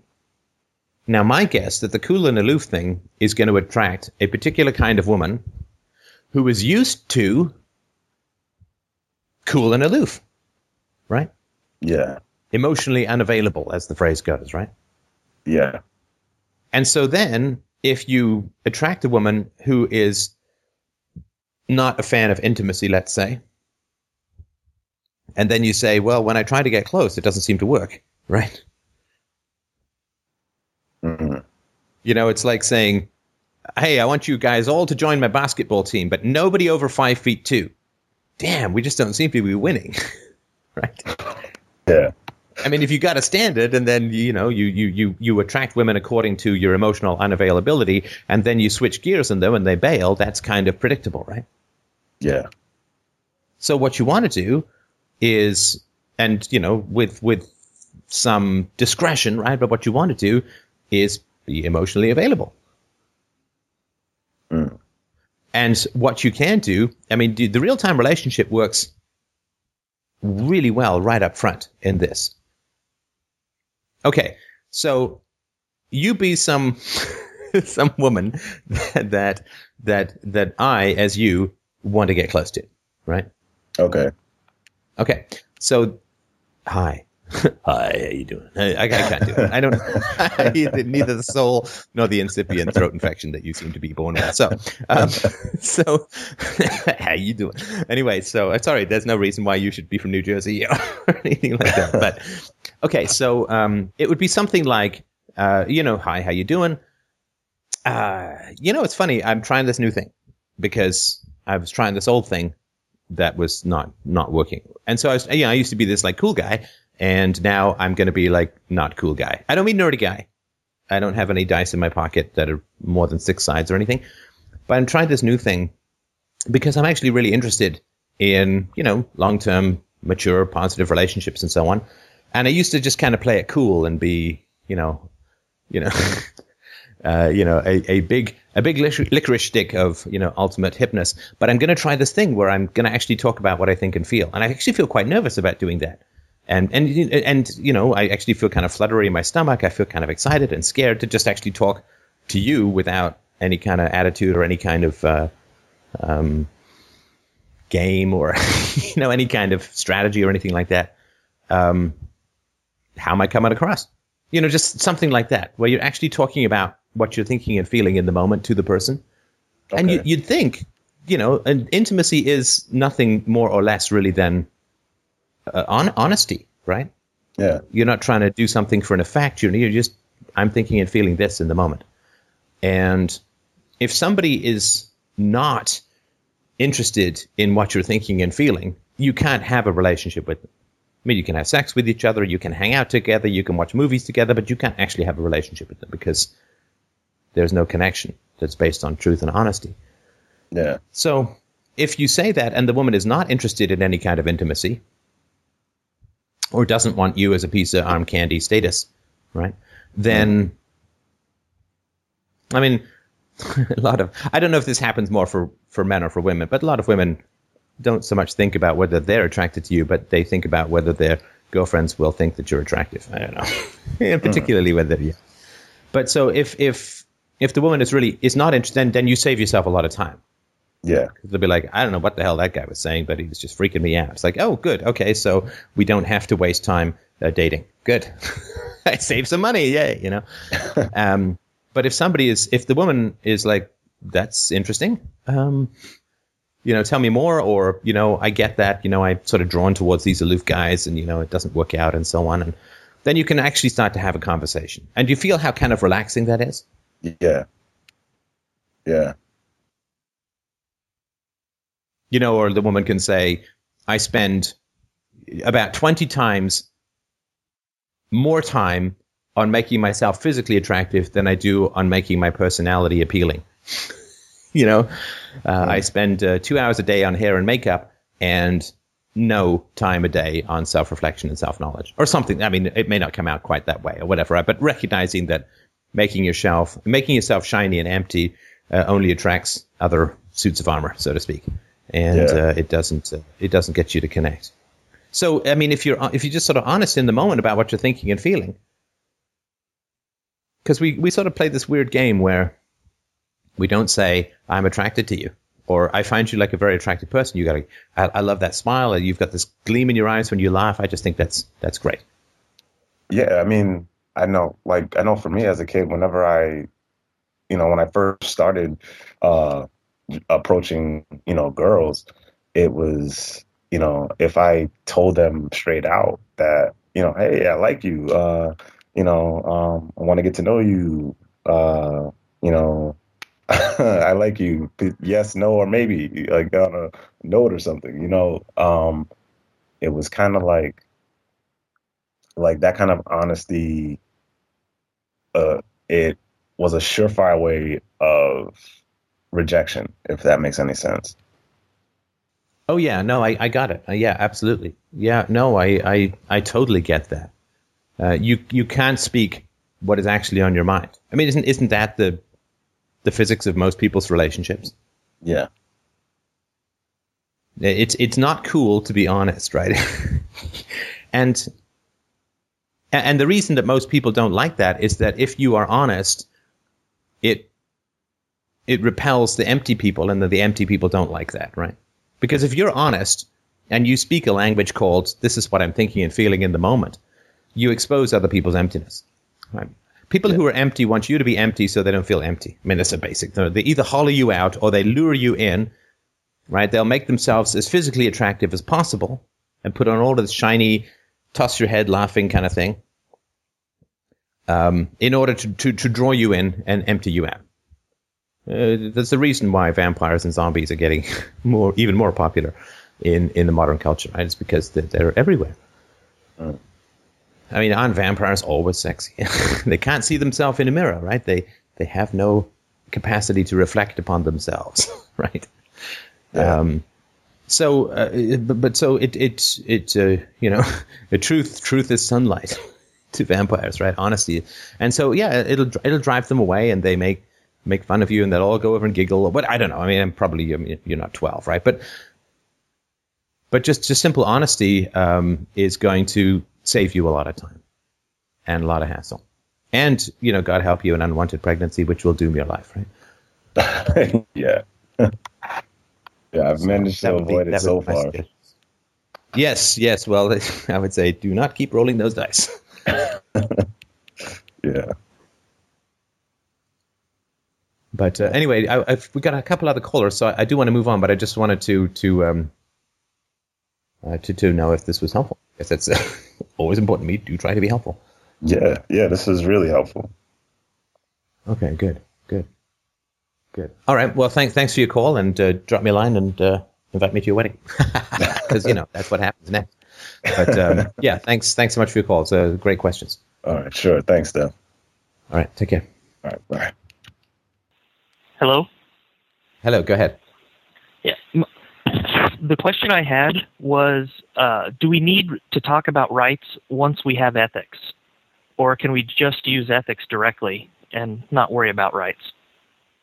Yeah, I think that's a great question. It's rights are nonsense. They don't. Rights is a way of claiming universality without having to prove universality, and thus it falls into the sleazy, statist kind of manipulative ethics. There is no such thing as rights, and now there's no such thing as ethics either, or philosophy, or logic, or the scientific method, or anything like that. But at least when you say logic, people know that universality is there. You're claiming universality. But when you say rights, what happens is you get the benefit of universality, but you can just attach it to particular human beings. So, for instance, there's women's rights. Well, what the hell does that mean? That's like saying women's logic. I mean, this is physics just by and for women that has no relationship to anything else other than women. I mean, that's ridiculous. Women's math. Try teaching that course and see how far you get, right? I mean, it's silly. So the moment that you take something called rights, which only has any power because of its presumed universal claim, and then you attach it to a specific group, then what you're doing is claiming universality and applying it specifically, which is a contradiction. If you said, so taxes are considered to be universal, but if you said gay taxes, all taxes are gay, but gay taxes, that would be silly, right? I mean, gay ethics would be kind of silly, right? So I think you're right. I think we want to start moving towards ethics, because the moment you can get someone to swallow rights for any particular group, then you have universality for a specific group, which is a contradiction. Universal physics for these 5 rocks. No, wait. Right? Okay. But I think we want to. Sorry, go ahead. What I was looking for is a good way to explain property rights. Sorry, but you're cutting out. I think I get that. But property rights, the best arguments are those that are contained within the framework of arguing, and have to be accepted in order for the argument to continue. Because that's when you find out, you differentiate between people who are manipulating and people who are actually interested in the truth, right? So property rights. I mean, I hate having to use the word property rights, but that's just because it uses the word rights, which I don't like. But that's the convention, right? So that doesn't, you can't reinvent everything. So, with property rights, self-ownership, owning the effects of your actions, that's required to debate. It's required to even have a conversation. So I think we can do that. But just to go back to rights for a sec, because they're very, very tricky, right? They're very, very tricky. So rights is a shortcut to avoid a conversation about ethics, right? So there's, UN declarations of the rights of children. There are gay rights, civil rights, women's rights, reproductive rights. Everybody, the union rights. I mean, everybody just tries to create this word rights. Now, rights is a challenging word, of course, because it includes the word right, which is sort of a mnemonic, or it's a sort of subconscious programming to accept an argument. And if you deny rights, then you're obviously a bad guy. You're denying that which is right, and you're denying the just and fair treatment of people, and so on. But yeah, rights is people who want to claim universality, and they can't prove it because it's inconsistent. They're using it to manipulate. They just try and get rights, which is considered to be universal, attach it to a particular group, and then attack anyone who denies those rights. And so it's like the word justice, social justice, and all of that.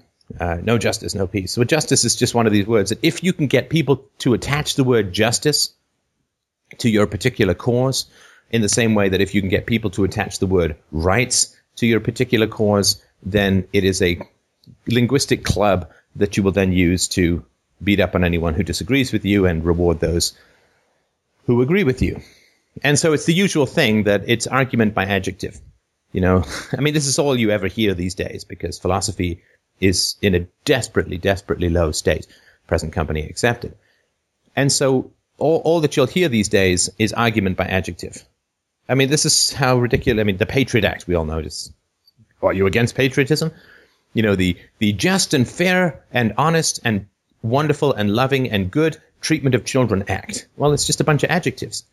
And right's just kind of another one of these adjectives, like justice.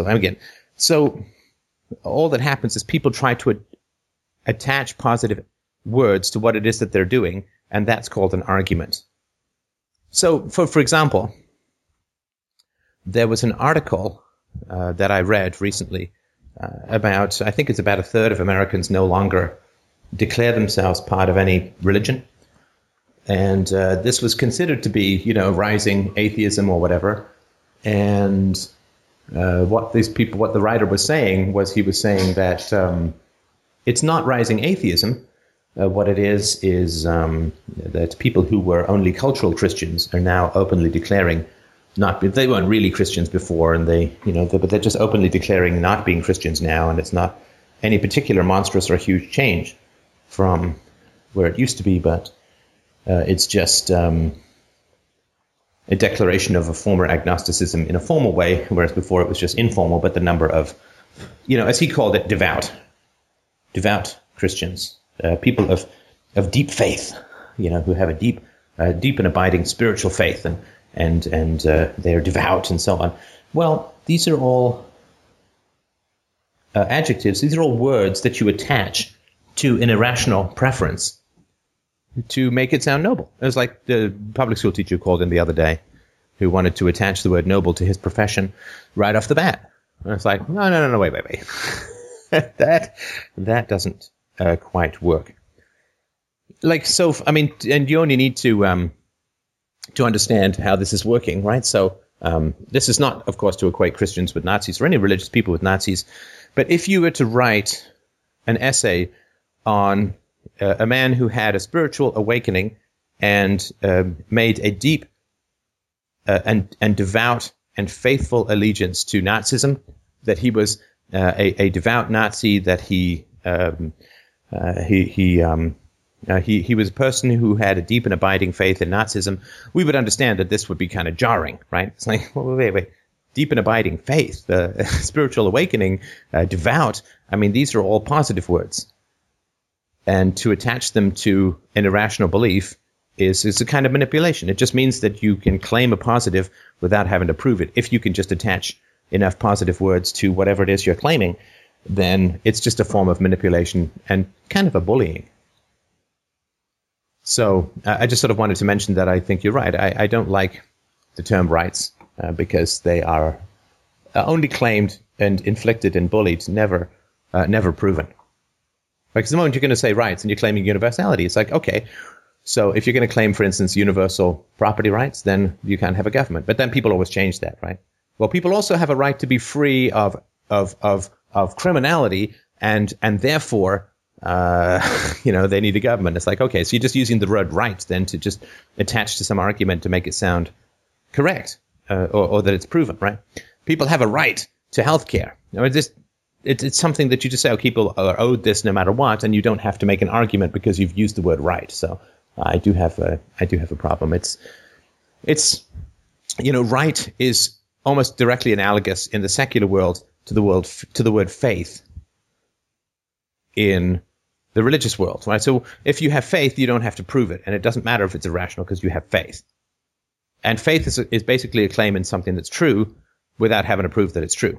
And right is the claim that something is virtuous and universal without having to actually having to prove or establish that it's good or virtuous and universal. So every irrational belief system, which is almost every belief system in the world, every irrational belief system needs to invent a word that is the opposite of what it is, right? So you don't say theft, you say taxes. You don't say violence, you say government. You don't say caging, you say laws or prison. You have to invent this new word that covers up what you're doing. And when people say a right to, they usually mean that the involuntary or forcible transfer of resources from other people. Like if people say, with Scott Walker in Wisconsin, say, well, he's opposing union rights. Well, what are the union's rights in the public sector? It's the right to steal from other people. It's the right to impoverish the poor through inflation that's used to pay for all of their benefits, or to steal from the unborn to pay for their to-come pension benefits and so on. So it's actually wrong. See, you can't say the word wrong. You have to say the word faith. You can't say the word theft. You have to say the word taxes. And you can't say the word immoral. You have to say the word rights. And so it's just to me, it's another linguistic trick that I just try to avoid at all costs. I'm sorry, we just got another caller or two, so if we can move on, I hope that was helpful. And I won't wait for your reply because you're all kinds of breaking up. Yeah, unfortunately, I actually dropped off the call. All right. So maybe another time. Next up, we have Julian. Hello. Hi. I'd like to thank you, Stefan, for your amazing and conscience-shaping work. And I'll just get right to my question. I'm curious about your thoughts on boycotting outside of the political sphere. I think the people who have listened to you have a pretty good idea about sort of your ideas on abstaining from voting and sort of, if necessary, not taking more money from the government than you've been forced to pay in. But outside of the government, I'm curious about your approach to when you decide to boycott something like Chick-fil-A or some other organization that has made comments that are nauseating in some way. Yeah, I mean, boycotting is a universal phenomenon, almost universal phenomenon, right? So, I mean, if you get married, you're boycotting all other sexual partners. At least if you get married monogamously and that's your goal or whatever, then you're off the market, right? When you have a job, you are boycotting all other job openings that you're not pursuing, so to speak, right? So non-participation is almost universal. I'm talking about something. No, I understand. I understand. It's not exactly what you're talking about. I'm just sort of framing it to understand that if you're against boycotting, then you're against not doing something, right? And we're all not doing just about everything, right? Yeah. I am not currently picking my nose. I am not currently having sex. I am not currently working out. I am not currently talking to any of the other 6 billion people that I could be having, well, I don't know, English speakers, some kind of conversation with. Right, so not doing something. Who feels that way? I'm sorry? I think I know someone at Bellevue who feels that way. So that I think is really, so boycotting is simply not. Now I know, so not doing something that's involved in economic association. So free association. It's really important to understand that everything that we do is an infinity of other things we're not doing. Now, but I understand what you mean is boycotting is, I don't like what this particular company is doing, and so I'm going to try and convince other people to not do business with them, right? Yeah, I might otherwise get some chicken at Chick-fil-A, but what I know about them makes me not. Right. And I think that it's fine, obviously, voluntary association is fine, but it's not fine if what you tell is not true. Right, so if I were to say that Chick-fil-A is deliberately putting ingredients into their chicken that sterilizes black men because they want to end the black race, and that's not true, then clearly I have spoken an economically damaging falsehood and would be liable for, I don't know how that would exactly work in a free society, but it would probably not be good for me, right? Certainly. Right, like, I mean, if a woman says that some guy raped her and he didn't, then she would be punished, of course, because it's a very serious claim. I hope so. It's a horrible thing to do. Yeah, and so if I make a claim that they're engaging in, criminal acts harming other people, deliberately poisoning their food, and it turns out that that's not true, then I have done harm to them through my false claim, and, there would be some negative repercussions. But so if I say things that are true, right? So I don't know. I think the Chick-fil-A thing was something about homosexuality. They released anti-gay statements, that were pretty ugly. Okay, so if you simply repeat their statements and say, I don't want to be associated with people who make those kinds of statements, then you are making a true statement. You are quoting the people who are making that statement, and you are saying that I don't want to do business with them, and you shouldn't either. Oh, I realize that methodology is of the utmost importance. Yeah, I think that's fantastic. I think that's a wonderful example of anarchy. Yes. A wonderful example of the social correction mechanism that is available to people. And obviously it can be abused, right? I mean, you call people racists or whatever. I mean, whether they're not or whatever. But where it's true, it can be fine. And it can work the other way too, right? So if I ran a restaurant called Godless Grits or something, and and I had on my on my menu. I don't think you'd have prayer groups flooding in. Yeah, I mean, if I wrote on my menu, God eats free, because I'll never have to worry about that check getting cashed, or whatever it is, then the church groups could say that Godless Grits is an atheist restaurant and I don't want to patronize them. Fantastic. It can work. It can work any way that you want. Any particular group can find some other group that it finds offensive and not, and organize a boycott or organize some sort of resistance to it. I'm an anarcho-capitalist, certainly. Yeah. So I think it's a perfectly wonderful thing, as long as it's not libelous or slanderous. It's a perfectly wonderful way for people to spontaneously self-organize to enforce their particular social norms. And I'm also just curious about maybe your experience with boycotting, and I don't know if you have any anecdotes that you think might be illuminating. You mean in terms of who I have boycotted? Yeah, and maybe trends in your boycotting, something like that.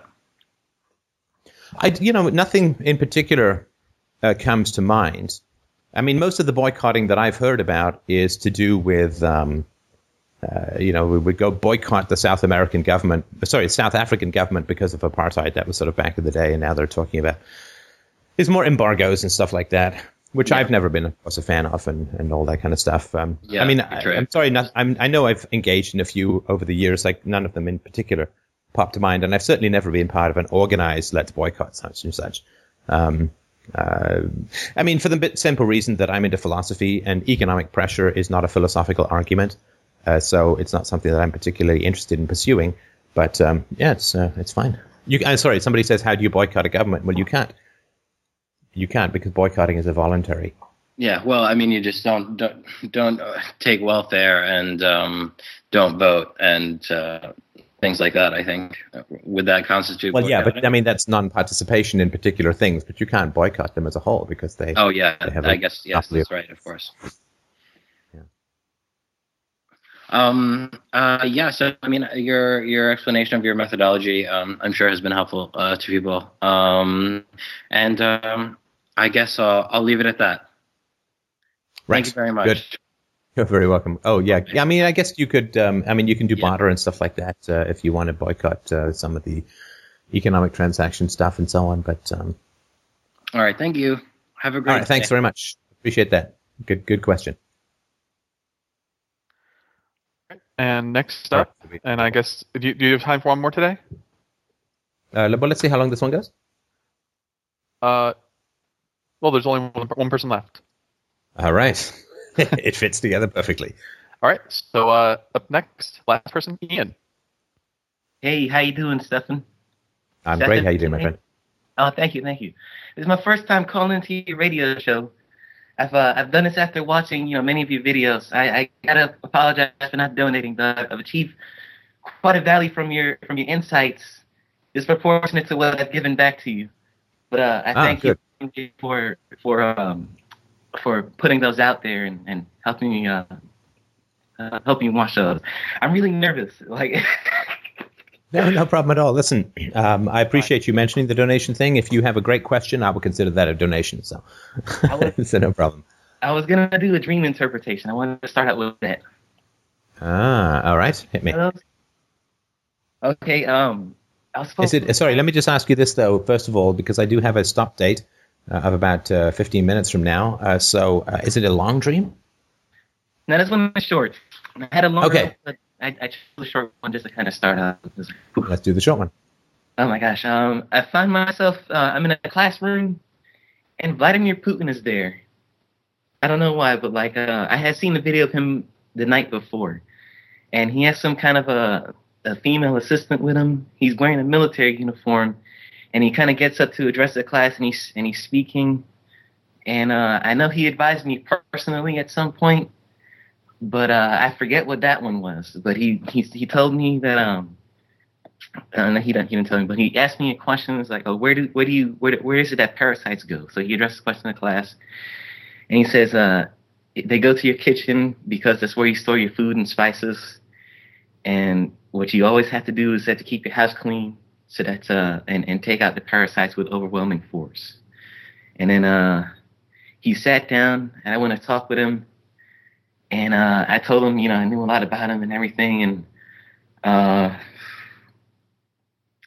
when I told him some story about how he threw out these oligarchs that were messing up Russia at some point during his history.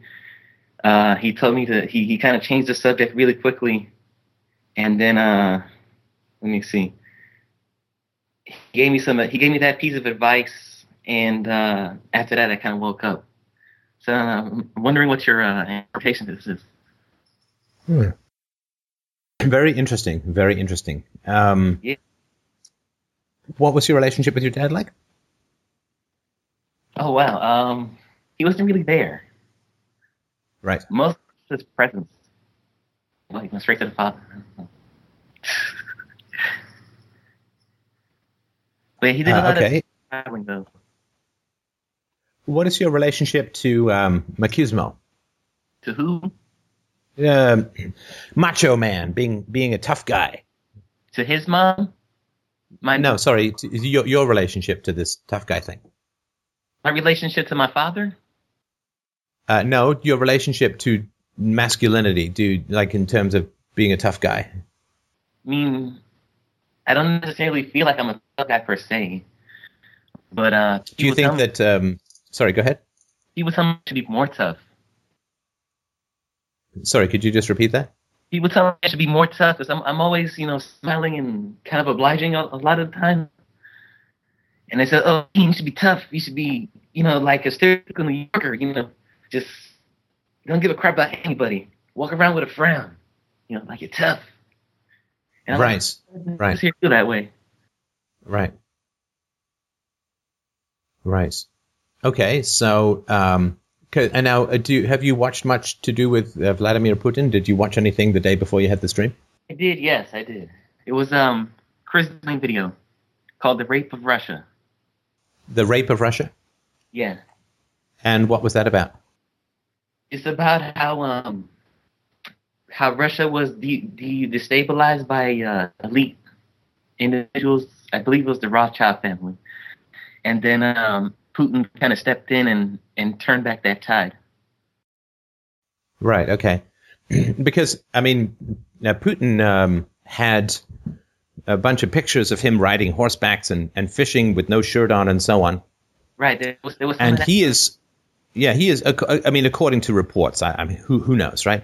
But he is considered exceedingly attractive by Russian women. I guess so. Right. I mean, I'm just reading this as and I just looked this up while you were talking. It says this accountant, Elena Volkova, says, I think he possesses unique male allure. Okay. Right. He, in my opinion, he's the best leader we've ever had in Russia. Okay.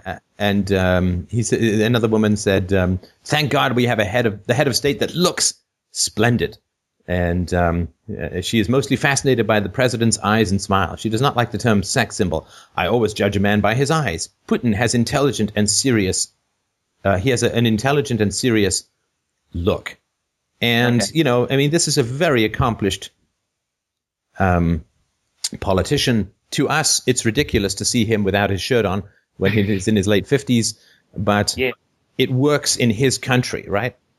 Right. So his power, his machismo, I mean, he's not a handsome guy, but he has power and he's macho and so on. I mean, this obviously tells you a huge amount about fatherhood in Russia, and, the fact that people like Lenin and Stalin have such allure. I mean, totalitarianism cannot survive without the support of mothers, right? Without the support of women who are willing to train their kids in this kind of allegiance and so on. Right. In the same way that religion knows to focus upon women.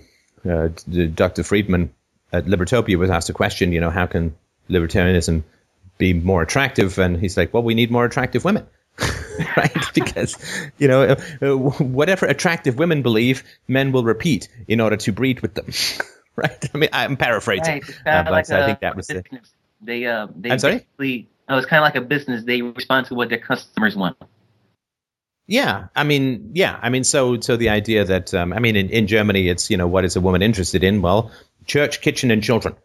The focus, of course, of religion on women, when women got rights, suddenly you have the Virgin Mary, right? Because you need to make Catholicism more attractive to women. The virus is transmitted largely through the maternal side because women educate the children in almost all societies, whether it's through daycare or through teaching or through motherhood or whatever it is, right? So the totalitarianism impulse in Russia has a lot to do with, of course, how the fathers are, how the mothers are, and so on. And the mother's reverence or the women's reverence for Putin is a very powerful thing. Because it means that if a woman is really smitten with Putin, I keep thinking he's a plate of French fries and gravy and cheese, but that's another matter. So if a woman is really infatuated with Putin and you want to get into the woman's pants, then you don't say anything bad about Putin. And if you're known for being anti-Putin and the women are all pro-Putin, then that interferes with your sexual selectivity and so on, right? So, and if you don't have a father, then you've got to find something to define your masculinity, right? The absence of a father simply means that you have stereotyped views of masculinity. And when I say you, I mean me as well. No, you're right. So, I do have kind of an estranged relationship with him, although I'm recently getting back in touch with him. This is kind of how it's been. Right. So I don't think it's any accident. So when I was a kid, Rocky came out. I think I was 11 or 12. This is a movie, Rocky. And the movie Rocky changed things enormously for a huge number of people because it was through that the muscle and fitness thing, or the muscle thing was born. And so to me, it's not too surprising that in a decade where fatherlessness became a chronic problem in society and ever growing, right? So divorce rate went up 300% in the 70s, and that's just the official divorce rate. That doesn't, of course, count single moms who never got married and so on. The amount of single parenthood as a result of the social engineering of the welfare state and which was negative, and sort of feminism, don't put up with abuse in your relationship, which I think was positive. All of that changed society, and then you have this huge cohort of boys growing up without dads. And so to me, it's not then surprising that you end up with these really stereotyped and crazy views of masculinity. Right. So now it's big muscles is being a man, or having power is being a man, or scoring with women is being a man, or being really good looking is being a man, or being tough, or fights, or the Fight Club crap, right? Right. I mean, what's that great quote from Fight Club? We are a generation of men without fathers. We are a generation of men raised by women. I don't think another woman is going to solve her problem. Mm-hmm. And I mean, there's real insight in that we grow up surrounded by women, and there are no fathers around and no dads around, or those who are around are pretty crappy and can't be our role model for anything. And so, given that androgyny is not how mammals differentiate themselves. We are mammals. We want to be men. Women want to be women. What that means, though, is unorganic. It's not grown into, it's not understood innately through continual exposure to a positive role model. I'm basically fitting myself into an archetype. Yeah. And it's an archetype that is empty. It's media, which is, I mean, archetype can have this sort of collective unconscious depth to it and so on, right? But so my daughter has had continual exposure to me for almost 4 years. And so when it comes to what is a man, she's going to have, I'm going to be the biggest single influence. And what a man is for her is a complicated and deep thing. Right. I'm nurturing, but I'm hopefully firm. I am emotionally open. I can be irritated. I am, I am loving. I am respectful. I am curious, and I have my own life, but I really want to engage with her as much as possible, and so on. Right. So it's a big, complicated, rich, and deep thing. Yeah. Right. If you go watch a movie about a guy doing a bunch of sit-ups, and you think abs are manhood. Right. Being pretty is whatever, right? And it's equally bad for the women, because the girls who grew up without fathers don't have any depth, innate depth to their attractiveness, which is why being cute and funny has become the thing, right? Right, exactly. I see what you mean. Yeah, the quality of character doesn't matter anymore. Like, women don't sit there and think, okay, so I have these eggs, right? And these eggs require a man to be around, providing resources off and on for like at least 22 years or 25 years if you have 2 kids, or close to 30 years if you have 3 or more kids. Just to get them through college or whatever they're going to end up doing. If they don't go to college, become an entrepreneur, hopefully you'd want the husband to be around to support them in that as well, right? Right.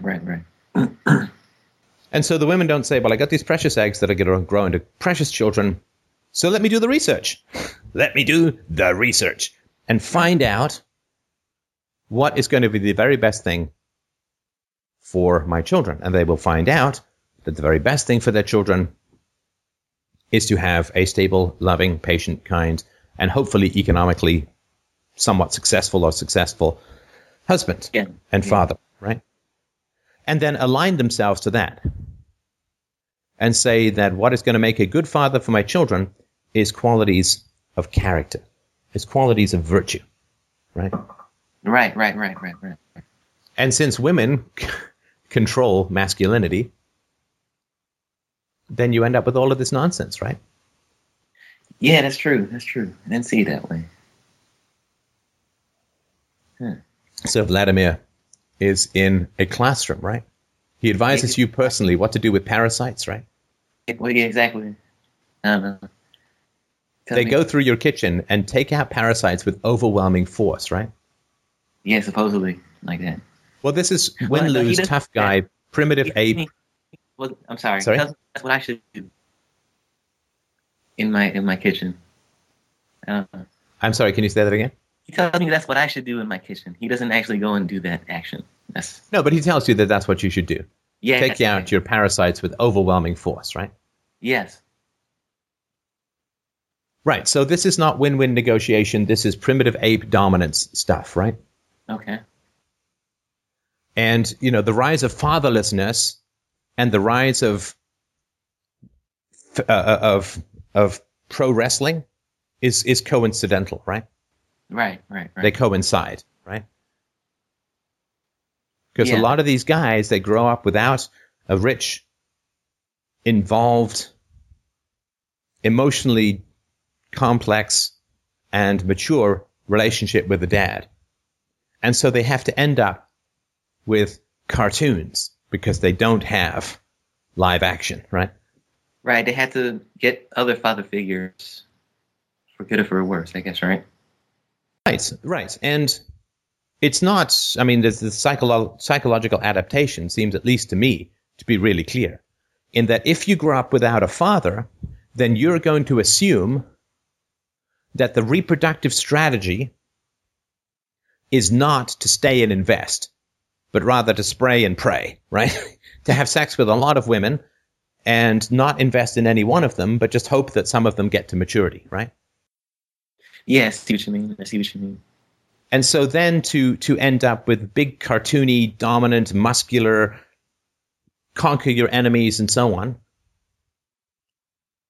that is the paradigm that you're going to grow up with. And this is why movies like Rocky with, heavily muscled, cartoony characters become so popular in a time where fatherlessness has become the norm. Because you are going to assume then that virtue is not your sexual selection capacity, but to be big and strong and dominant and so on is the way to go, right? Right. And so the caricature of masculinity, which is to be strong and attractive and dominant and so on, is basically along a rape paradigm.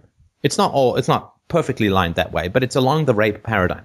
So in the spray and pray method, then generally what you do is you get a whole lot of muscles, you dominate, you capture, dominate the other women, and you rape them. And that's how your reproductive strategy works. Oh, wow. Okay. I know that. Right. So to me, it's not too surprising that Vladimir Putin is talking about dominate, take out your parasites with overwhelming force. And Yeah. what was the movie that you saw? It was from Chris Duane. It's titled "The Rape of Russia," where Right. he used the power of the state, being what a premier of the state or whatever at the time, to push. And out what do Russians call their country? So in Germany, it's the fatherland, or it was the fatherland. What do Russians call their Isn't it the mother? motherland? I'm giving you the answer. They call it the motherland, right? Mother Russia. Yeah, right. Mother Russia. Yeah. Right.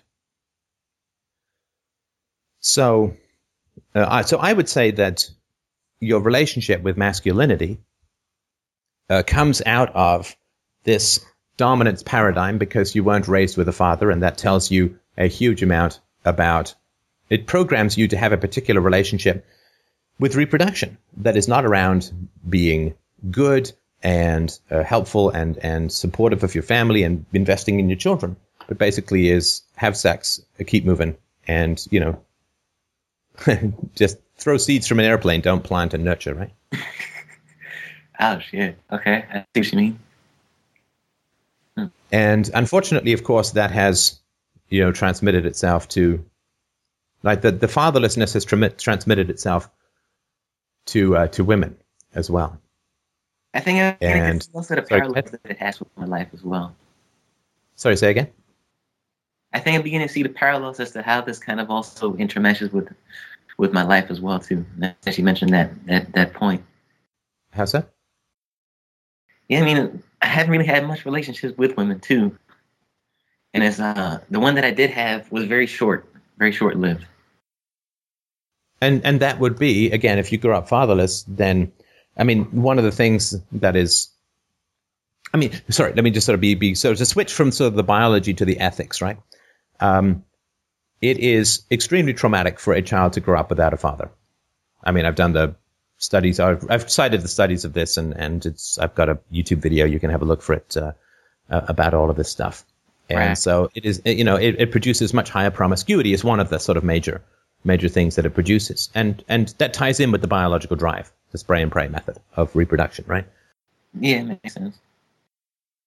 And this is relational as well, right? So if there's a lot of promiscuity in the culture, then staying and investing in a child also doesn't make any sense because you can't guarantee that the child is yours. Does that make sense? Right. Yeah, my father was also, he went through several relationships as well too. Married, divorced. I think when he got to my mom, it might have been the third in series. He's currently in the fourth. Right. So I believe that happiness, comes about from sort of intimacy and love, and I think that's best achieved and most sustainable in a long-term, committed, monogamous relationship. If it involves children, so much the better, in my opinion. Okay. And some of that's not just my opinion. So they did a study recently that was a pretty large study, went over people's whole lives, And they sort of tried to figure out what were the biggest predictors of health from people who were 50. And they found cholesterol levels had no impact on health and longevity whatsoever. Do you know what had the biggest impact on people's health and longevity by far? Having good relationships with others? With one person, the quality of the marriage. Oh, yes, wife, that's true. That's true. Or the husband. The quality of the marriage was by far the biggest predictor of longevity and positive health outcomes. The health and the happiness of the marriage. So this is not just my opinion. Science is pretty clear on this, that if you want to live well and be happy and live a long time, the best thing you can do is to marry well. The best thing you can do is to marry well. You don't hear a lot about this. You hear a lot about quit smoking. You hear a lot about what's your diet. You hear a lot about exercise. I think those things are fine. I do that. But you don't hear a lot about marry the right person. That's the biggest thing you can do. Marry the right person. Yeah.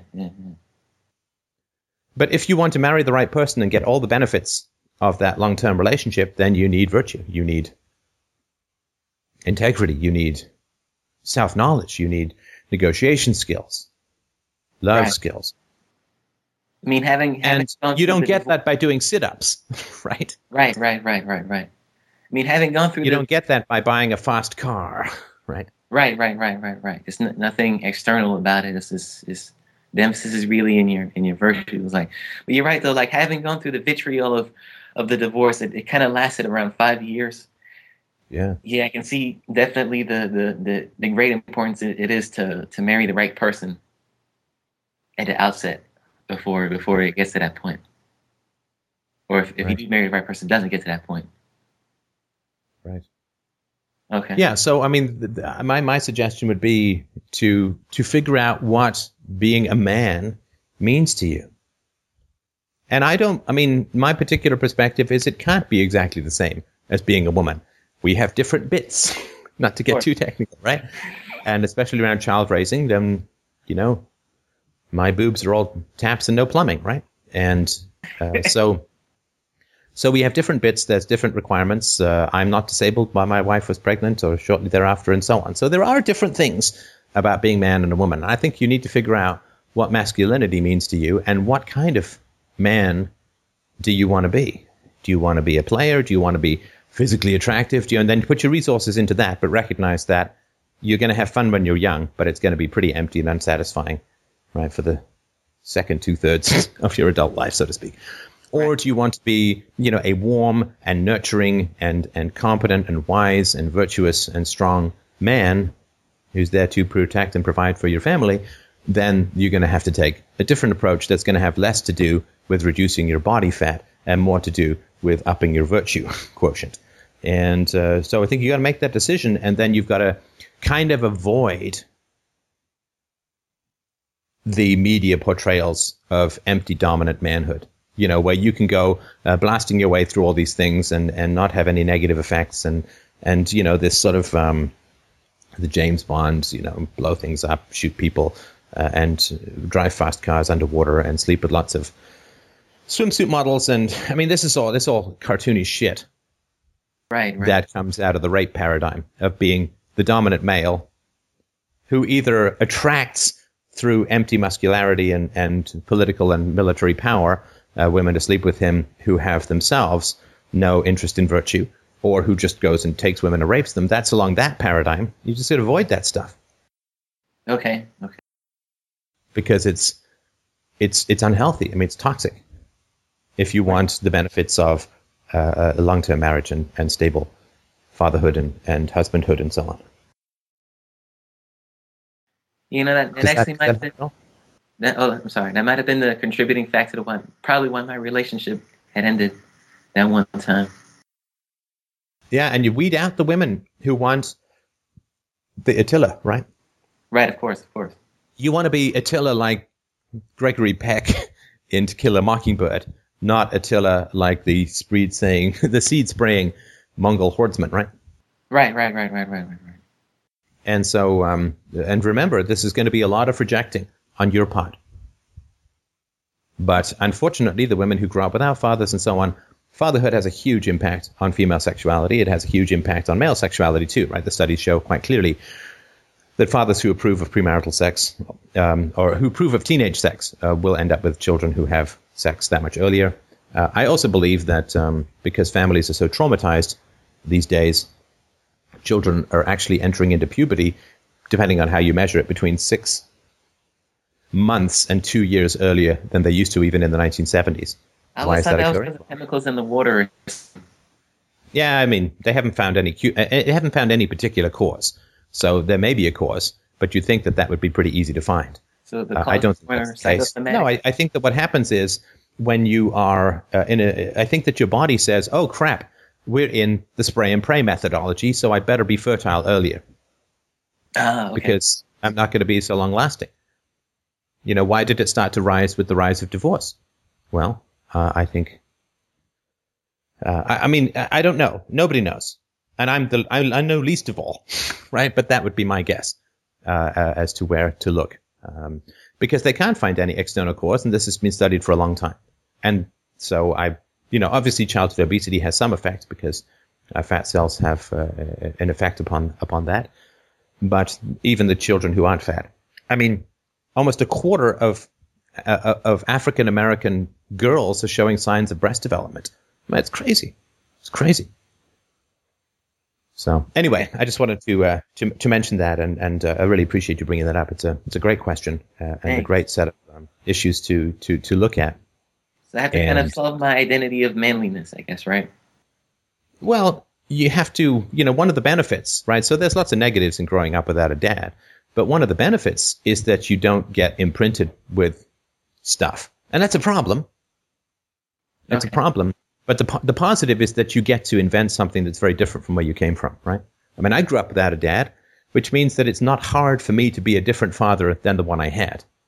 Does that make sense? Right. You're learning a new paradigm instead of unlearning and relearning something else.